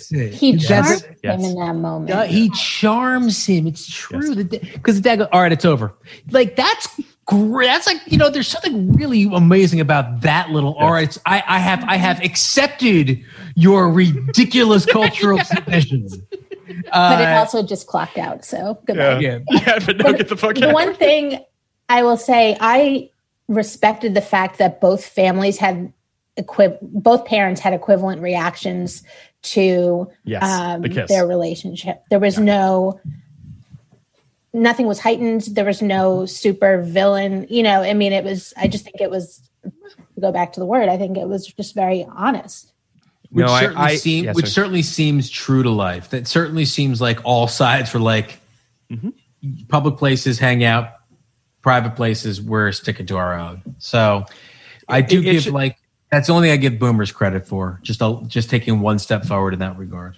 I do. You mentioned the Kill Me Now, Toby. Earlier in the film, Ben mentions to his mother that there's a black girl in his class named Sylvia. And I think he says, I don't know if he calls her, he says attractive. Mm-hmm. And she just says, kill me now.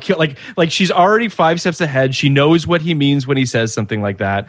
And God, Bebe Neuwirth can do no wrong as far as I'm concerned. She's one of the standouts in Summer of Sam as well, with her and Adrian Brody. Don't have scenes together, I don't think. But that's a weird reunion in this film. But yeah, she's wonderful. What she does with a look, the thing about her is her presence. It's like she doesn't even need to say anything. It's just Bebe Neuwirth is in this scene and you will take notice of that. There's a strength there. Yeah, just the air. It just changes when she's in a scene. And the kiss between her and Nate at the end is wonderful. The him blowing her the kiss is just lovely. Yeah. Oh, and Shull? Yeah. Bebe Neuwirth is a career that I want to say we left something on the table. Yeah. But, and we did, maybe, because we didn't make more movies where she would have, just shown. Like, she should have started Chicago. 100%. We just didn't make more movies that would have been like right, in her wheelhouse, I guess. Because like she's obviously amazing in this, but like she could have chosen theater a little bit. She did a lot of television. I'm watching The Good Wife right now, and she's a recurring judge on the show. She was on. Feel like she's incredible, but it's too bad that like Bebe Neuwirth is playing, period wives when like you know what I mean, wives. Yes. As opposed to having her own movies that like showcase all of her incredible talents, because she's one of the most talented. She's a flight people. Attendant recently was what I saw her in. That's right. But again, you're absolutely right, Kenny. She's apparently in a pilot for something called Julia. I don't know. Which is about the Julia Child thing that they're doing at Amazon, I guess. I love her. I wish she was in more stuff. I agree with you, Kenny. She should be. I adore her. I've nothing. There are nothing just bad to say people like about that. There are just stage actors like that, or Broadway actors like that, who are just so unbelievably talented, and yet Hollywood generally has them playing prosecutors in Law and Order because they're New York based, and no one wants to put in the work to try to see if we can actually get some kind of musical thing up and running. So it's so rare that someone breaks out in the way that like a Liza Minnelli was able to 40 years ago. Yeah, I think she's. Maybe she'll be in the Frasier revival. Anyway, moving on. At this point in the film, basically Melvin, played by Orlando Jones, Nate on the side of his burlesque business is doing a numbers game. Melvin bets big on a number that hits, and they don't have the money to pay him back for it. So they essentially give him the business in the hopes that will placate him, which is it's an interesting. It's interesting because then he basically runs the business into the ground, which pulls Nate back into the business, which is unfortunately then his undoing. So it's an interesting circuitous route to a place, I thought, from a story perspective. And also, he works with Larry from Three's Company, so that's something. Yes, and Orlando Jones worked with Jerry from Blackish, so it's correct. Anthony Anderson. Yeah, that little scene at the ticket counter. Yes, it's great. Where Anthony Anderson is trying to flirt. Yeah. It's fantastic. Yeah. I also love movies like this where you get someone like an Anthony Anderson, and it's before he had his teeth fixed. It's like pre-dentist. Whenever you get somebody who isn't quite at that level yet. Like Ben Affleck, for instance? Like the first set of teeth. Yeah. The first. It's funny. Anthony Anderson has been a person who's been making money as an actor for about 30 years. So like he's been around for a really long time. And he was this guy. He was this overweight comic sidekick for a long time. And then just kind of slowly, I mean, The Shield had a big part to do with this, in my opinion, because he was so incredible in The Shield. But he's kind of slowly turned into this, the leading man in, America's dad husband now. But I love that. I love that it was Anthony Anderson. He was really cool in this film. He was. We get a quick scene where I guess because of the time period, which is around the Cuban Missile Crisis, if I'm not mistaken, we get a duck and cover. It's earlier. It's before it, but there's a duck and cover scene. This was 1954, but from as soon as you dropped the bomb in Hiroshima, they started doing this stuff because they knew that other places in the world were capable of creating an atomic bomb. I love the scene of Ben and Sylvia sitting in the hallway with textbooks on their heads. Like that's gonna do a fucking thing. And they come out and say that. She's like, last year we had to lie down, or whatever it was. But that's crazy. Very. That little, to me, that's a wonder years moment, and I like that a lot. I loved it too. But Sylvia gives Ben 2 tickets to see James Brown. One of the best concerts, fake concerts I have ever seen in a movie. Agree. Totally. The crowd was out of fucking control. The other thing that was great was this is Avalon, but Elijah Wood, when Elijah went to the movies in Avalon, the way the kid crowd flipped out about that cereal, The Rocket Man. Like Barry Levinson got something here. Yeah. He really in this particular movie, Liberty Heights, the way he portrayed that James Brown concert, that James Brown actor was so fucking awesome. And the energy and the hands up in the air, people moving up and down and, screaming up in front, but this was an entire theater of people just like losing their shit in a religious service. Yep. And it was interesting because he intros one of his songs and he's like, I hope this is my first record. So these people probably haven't really heard him. No. Which is fascinating because they're like rabid fans. Yeah. Or they were just taken with the performance. You know what I mean? Like it's really something to. It's funny. I was watching the Grammys last night, and they did a whole piece on the Apollo Theater and James Brown and the guy who that sort of that idea of that type of concert feels just so infectious. I just can't even imagine what it must have been like to be in that space. How good was Bruno Mars doing Little Richard? It was great. My daughter, who hates anything that was made before 2018, was up and dancing to it. It was wild. Awesome. It's great. Yeah. So they go to the James Brown concert. Ben brings his friend along. Him and his friend are the only white people in the audience, essentially. And this is when Melvin sees the kids there, sees the car outside the venue, puts 2 and 2 together that the 2 white kids must be... That one of the kids must be related to Nate. So he kidnaps the kids along with Sylvia and her friend. Not sure I totally think this plan is great. Like I'm not entirely convinced that this is the most thought through plan. But perhaps that's the point. This portion of the film, I wasn't really sure how to feel. I wasn't sure how to feel about Melvin pointing a gun at Ben and demanding that he touch Sylvia's breast. all of it just felt very menacing. Heavy-handed. Yeah, menacing at a time when it felt out of character of this film. 100%. That was my least favorite anything in the movie. That said, the scene where he is pointing the gun, the moment between Ben and Sylvia, and when Ben refuses to do it, yes, that's great. Was worth the mess of the rest of it. Totally agree. And perhaps that was, you know what I mean, a means to an end, which he was like, I want this, so I'm going to have to do this to get this, and that's fine. But I yes, and the kiss she gives him on the cheek, and the spine that Ben shows in that moment, refusing to, it's a lovely moment. Yeah, it's hard to square the little Melvin character with the rest of this film. It just is. Yeah. You know, I think having your main villain be a black drug dealer, which is what he was. He was a drug dealer. We didn't see him deal drugs, but they said that he dealt drugs. Yep.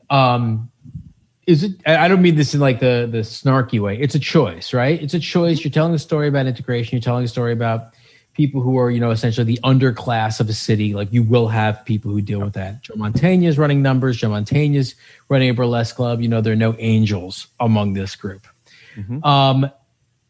Little Melvin's also being fucked over, right? He's also being fucked out of money that he won fair and square. So his plan, while harebrained, is not a crazy escalation given what we have. But it's played tonally like without conviction, I guess what I would say. I think it's a difficult needle to thread, and the needle was not threaded here, but I let it go. I would let it go. Like, it did so much for Ben Foster's character. It did a lot for Joe Mantegna's character to me, putting his family in that situation. That's certainly not something that he planned on doing in his life. It does kind of reduce Orlando Jones to an evil black villain, which is not the best. And you kind of have to, you know, have to wrestle with that as you're dealing with this movie and assessing this movie. But there's definitely positive aspects that came out of this. I agree. I think that the fact that it gives us the Ben Sylvia moment almost makes it worthwhile, or does make it worthwhile. At this point, it was awesome. That was shocking. Sorry? Like, that was the Ben moment with Sophie was awesome. Yeah. I don't want to undersell it. It's like, the man had a gun pointed at his head and was being forced to do something with a gun pointed to his head. I have never seen a character call the gunman's bluff in that situation. Yep. And he didn't even call it where he was like, look, if you kill me, you're not going to have anything anyway. No, you're not going to do it. The entire way he played that was, I'd literally rather have you shoot me than, you know, violate. Like, what a guy. Yeah. Mensch is the word you're looking for. Yeah. What a mensch. And the balls of Levinson to write that, because that's a hard scene to write, and then to believe that you could find an actor who will accurately hold it off. Stick it. Yeah, no, 100%. Stick that. Yes. A 16-year-old who could do that. So at this point, Van gets word that Trey is in surgery after a car accident, and Dubby asks him to go with her to the hospital. They go on a drive together to Virginia. So there's a moment in the car here where you know what a great little scene was when David Krumholtz and Adrian Brody go to Justin Chambers' house, and Krumholtz is just talking about how everything there is old and they can't afford new furniture, and it's a mansion with a butler. It's a antiques everywhere. Antiques everywhere, yes. And he's like, "Oh, I mean, my table's for Micah. You can't even see anything on it. You spill on this." And doesn't he also go by the name Yates? To be fair, his name is Yussel. So yes, he does change it to he goes by Yates. That was a big part of Avalon that they all changed their name. That was kind of that was a great scene. No, Kirk and Kay. Well, in Kurtzman, presumably, if Ben is talking about Sam Krasinski being a relative. Yeah. Like in my mind, that branch of the family just belongs to one of the other brothers. Yeah, which is totally possible. Yeah, I'm sure you're right. So Debbie says something in this car scene where they start. They're talking about sex. She's talking about sex with Trey, and she says, "I love sex, but Trey thinks I can get out of control." There's definitely stuff about Debbie up until the motel scene, which feels like it's playing into a fantasy, obviously, of what sort of Van is hoping that this woman is going to be. And then obviously when we get to the motel scene, where we the seeds are planted that she has a drinking problem earlier in the film. But it really comes to fruition at the motel, where she, gets very, very, very drunk. They make out a little bit. She gets very drunk. And there's this sort of self-loathing kind of weird, vicious cycle that you're assuming Debbie is stuck in. And she has a great line when she's throwing up in the toilet and she turns to him and says something along the lines of, "How much do you love me now?" or something like that. Mm-hmm. Again, like, coming back to sort of what you were saying, Kenny, in terms of Levinson zigging when you think he's going to zag. Like, this film is doing things that you don't expect. You don't expect Debbie to become, for this motel scene with Van and Debbie, you're not expecting Ben and Sylvia to end up in the back of a car at gunpoint. Like, these are unexpected turns for sure. And also, quite frankly, unexpected in the mosaic of this four films. You know what I mean? Like, this movie stands out in that way, which I think is interesting. Mm-hmm. Then Melvin gets arrested. He basically, I guess the impression is we get that he rats out Nate and his partner in the process. Is that that's what I deduced? Sorry, Larry from Three's Company. And they're charged with prostitution and racketeering. People believe, and obviously rightly so, that they're being overcharged because they're Jewish, and that it looks like he's going to get 8 years in prison, I think is what I gleaned. Whereas Melvin's getting like 6 months or something like that. 8 to 10 months, I think they said. Yeah.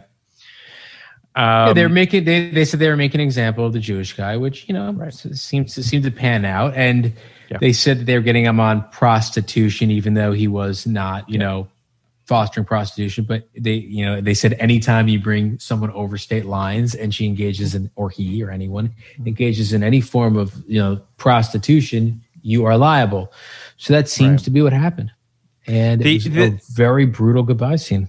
We just before we wrap up, I just want to rewind very quickly just to the burlesque club for a second, because there's a new. I've never seen a club like that. It looked great. It looked like a Broadway theater, but but except there was burlesque shows, but not even burlesque shows. There's one. It was like vaudeville burlesque. Vaudeville with like a hot nurse. Budget shit. Pressing, playing to like 12 people, 12 creepy old men in this massive theater. It was if that pretty really depressing. You wonder why they had money trouble. Yeah. Well, he was running numbers on the side, and then he was lying and saying that he was making more money on his burlesque show than he was. But they bring in a new girl whose costume isn't there, and she has some sort of issues with wearing someone else's costume. So she essentially wears not crazy, and decides to wear or is told to wear. I guess it's like her work clothes is sort of the impression that I get, like a waitress outfit of some sort, kind of. I think it was just her clothes. It was just her clothes. Okay. Yeah. It was like a cardigan, a blouse, and a skirt. She puts on a hell of a show, and the men love it. And they turn the lights out on her when they're afraid that she's going to cross a line and expose too much of herself. I say all of this just to underline that there is no prostitution going on in this club, and that if anything, Nate was incredibly aware of where the line was as to what he could or couldn't get away with. He enforced it, yeah. He enforced it, so. And then you have a beautiful scene where at the synagogue where Nate manages to is able to. Well, sorry. Before that, we have the graduation scene, which we talked about. But then we have a scene where Adrian Brody meets with Trey at the diner because Trey has relatives that are involved in the justice system, and he's able to find out the details as to what's going on, and he's able to pull some strings so that he can go and look at the new Cadillac before after Rosh Hashanah services. After Rosh Hashanah services, which is great. I mean, listen, guys, it's a very good movie. I mean, it's funny. I want to rate this, but I also need to say that as I was watching it the other day, and this hasn't happened to me yet that I can remember, where like I feel like I've seen the movie, but I only have fragments in my head, and it's possible that this is because I maybe put it on in one of the video stores that I was working at. And so like I wouldn't feel right ranking this film in 99 is the point I'm trying to make, because I don't really have a recollection of it that feels fully formed. So I will say that I came into this podcast not with the highest rating of this film, and I wonder if it had to do with my affinity for maybe specifically Avalon, but for Diner and Avalon, and that this film just is of a piece, but also isn't of a piece in its own weird way. For whatever reason, this film, I didn't have the best experience watching this film. I liked it fine. What'd you give it, Phil?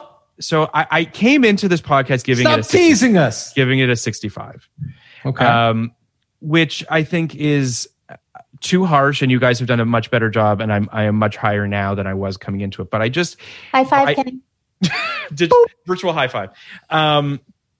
I think that I think part of it was just, for whatever reason, it just didn't all kind of gel for me in the way that I wanted it to. But talking with you guys and sort of seeing the stuff that worked really did work a lot better than I was giving credence to. So I'm at a 79 now. I think that it's, wow, I do think it's a much better film than I came into it thinking. So that's where I'm at. What about you, Kenny? I feel the same way you do, Phil, because I definitely feel like I've seen bits and pieces of this. There are things that came back to me, but I don't remember having ever watched this anywhere near beginning to end. Yeah. I gave it an 83 before and said I liked this film a lot, and I'm going to stick it at 83. I think it's right there. I think I do think it is one of the better films of this year. Not top 10, but pretty high up there. And I think you don't get any nominations. I've started thinking about actually keeping a running list of of potential nominees because of this movie, because I think there's support for performances I don't want to forget in this movie. Correct. As we get closer to our 52 review. I think all four of these films are maybe not Tin Man, though it's close, are 80 plus. I really did like Tin Man, but it's pretty thin compared to the other three. So I think they're all really, really wonderful films. All right around this area for me. I think this is always just a worthwhile watch. I'm happy I did it up. Series that we did, a mini series that kind of which was great. Yeah. What about you, Toby? Hit it up. So I didn't see it in 99 or since. I just watched it for this. So I have no previous ranking, which maybe says something. Excuse me. I don't know. But I'm torn. I think that the ranking I have for this movie is heavily influenced by the fact that I chased Avalon with it, and Avalon is my favorite out of these, and I have a very kind of heightened emotional tie to Avalon, more than, I think we said this before we even started, Phil, but it really affected me emotionally more than it ever has this time when I rewatched it. That said, some of the things that we've kind of pieced together, put this in a little bit of a different light for me in a good way. And I was actually going to say 83 as well, Kenny. I think it's a solid movie. I think it's the right number. I think the performances are fantastic. And I think it's just a really interesting addition to the other three films. And when you look at them as a triceratops or whatever, what is it called? Quadriceratops. Mm-hmm. When you look at it as that, it has its place, just like Tin Man has its place in there. Yeah. They all kind of build off of each other in different ways. But I feel like, again, back to the family of it all, I feel like they're all cousins. Mm-hmm. I was really excited to watch all four of these in sequence. I've never obviously done that before. I had never seen Tin Man before, quite frankly. It was wonderful to see how they're all kind of connected to one another in a way that isn't overt. I really did get chills when I saw that diner get lowered. It's a tremendous moment because it really did make me feel like this is all of a piece in a way that's not hacky and shitty. It felt very organic. Everything really did feel like it grew off of itself. So in that respect, I really loved it. I do think the connective tissue is the Barry of it all. I think that's the piece of him in every film. Sure. Mm-hmm. So next week, I'm curious if you've seen this film, Toby. Have you ever seen Tumbleweeds? Yes. Well, Kenny loved it. So guys, buckle up. Tumbleweeds week. It's Kenny. Yeah. We have Emmy Potter on. She's a journalist. She's the best. I did a Sex and the City episode with her. Guys, if you like episodes where Phil and I disagree, get excited for this one. I mean, this is about as contentious as Phil and I ever get over the course of a podcast. We've gotten more contentious than this, right? I don't think so. If we got this contentious over Tumbleweeds, what does that say about us? But we can withstand anything. But what else is together forever? What else has been like near this? Oh boy, I don't know. Nothing comes to mind off the top of my head. But listen, it is a contentious episode. Spoiler, we don't agree on this film. Oh my God. I'm sorry. I just looked it up. I didn't realize it was Gavin O'Connor who directed it. Gavin O'Connor. Neither did we before we saw it. And he stars in it too. Warrior, which is one of my favorite films. Yeah. It's a movie that better than Tumbleweeds. For sure. But it's a movie that I feel like everybody should watch. I think it is a perfect film, and I'm kind of fascinated by that. Tumbleweeds is not Warrior, and I also love The Way Back, and I think he's I like that too. Super fucking talented, and is Pilot of the Americans. And I love the Pilot of the Americans. But I think this is him figuring some shit out and figuring out a lot of things not to do moving forward. Yeah, and we should thank him for that if all the other good stuff came later. But I don't think that that's the public perception of this movie. I think the public perception of this movie is this was a good start, if not a great start. Was it kind of an indie darling? Yes, it was. And Janet McTeer got a nomination for Best Actress for it as well. People thought she was going to win. I mean, it had an interest. It had a weird narrative around it. It's also kind of a forgotten movie in a way too. Like, for Best Actress in 1999. Two come to mind, obviously, very quickly, which is Hilary Swank and Annette Bening. That was sort of the two, like, who's going to get it between them. And then maybe you'll remember Meryl Streep for Music of the Heart. But remembering, anyway, yeah. So it's just an interesting thing. Phil, can you name the fourth? The fifth? We haven't done her yet. Big actress. Who is it? Why am I drawing a blank? Big actress, a movie that we haven't even discussed doing. Are you kidding? Oscar winner. For Best Actress.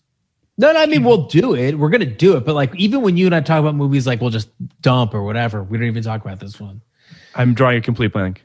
All right, she's a big actress. She won a Best Actress movie subsequent to this, and she is also in another 1999 movie that we also haven't done, but very much on purpose. Jacob the Liar. No. Oh, very much on purpose because wait. Very much on purpose because we're saving it. So it's not The Other Sister.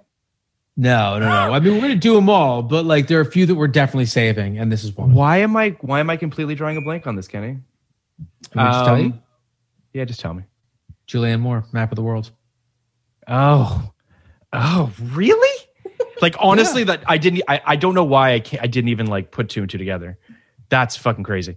So there you go. So I guess I'm wrong. The one that no one remembers apparently is Julianne Moore in Map of the World, but Janet McTeer is right behind her there. So Tumbleweeds next week. You listen to Kenny and I get into the Tumbleweeds together, and with Emmy. I got that. And Emmy was a great referee. She was fantastic. Yes. She was on a Sex and the City episode. She's a genius, and she's a gentle lady. She's a gentle lady who recognized that somehow this was getting out of control. Yes. guys. What are we really arguing about here, guys? But thank you, Toby. What are we arguing about when we argue about? Oh my gosh! Thank you guys. Thank you so much. You love to have you on, Toby. It's one of my favorite things, and I appreciate your having me back as your, what did you call me? Senior Jewish correspondent. One last thing, please rate, review, and subscribe. Speaking of subscribing, check out our Patreon on all the best films of 1989, Batman, When Harry Met Sally, Fabulous Baker Boys, Indiana Jones and the Last Crusade, Ghostbusters 2, Field of Dreams, Major League, and many, many more. We are covering all the best films of 1989 with amazing guests like Joanna Robinson, Liz Hanna, Hunter Covington, Brian Cogman, David Iserson, and many, many more. All your favorite guests from our 1999 podcast are coming on to the 1989 Patreon. You can sign up for it at patreon.com/podcast like it's 1989. For only $5, you get access to all of these awesome episodes. And for a few bucks more, you get video of our 1999 episodes as well. Plus, there are other very cool tiers too, where you can even be a guest on our podcast. Also, please check out our Reddit as well at reddit.com/podcastlikeits. We're also on Twitter at podcastlikeits. We're also on Instagram at podcastlikeits. Thank you to Ernie and Will for producing our episodes, Sullivan for our social media, Jan Katas for our artwork and theme songs, and most of all, thank you all for listening. 1999, podcast like it. You want a podcast like it? 1999.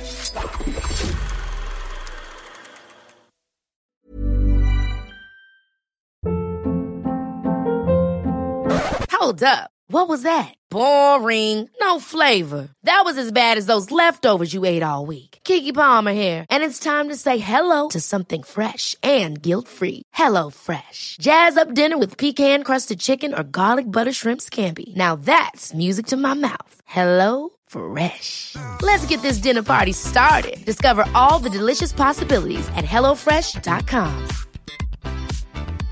Hey, it's Paige DeSorbo from Giggly Squad. High quality fashion without the price tag. Say hello to Quince.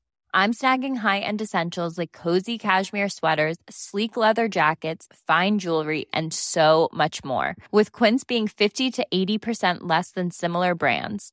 And they partner with factories that prioritize safe, ethical, and responsible manufacturing. I love that. Luxury quality within reach. Go to quince.com/style to get free shipping and 365-day returns on your next order. Quince.com/style. When you make decisions for your company, you look for the no-brainers. If you have a lot of mailing to do, Stamps.com is the ultimate no-brainer. Use the Stamps.com mobile app to mail everything you need to keep your business running with up to 89% off USPS and UPS. Make the same no-brainer decision as over 1 million other businesses with Stamps.com. Use code PROGRAM for a special offer. That's Stamps.com, code PROGRAM.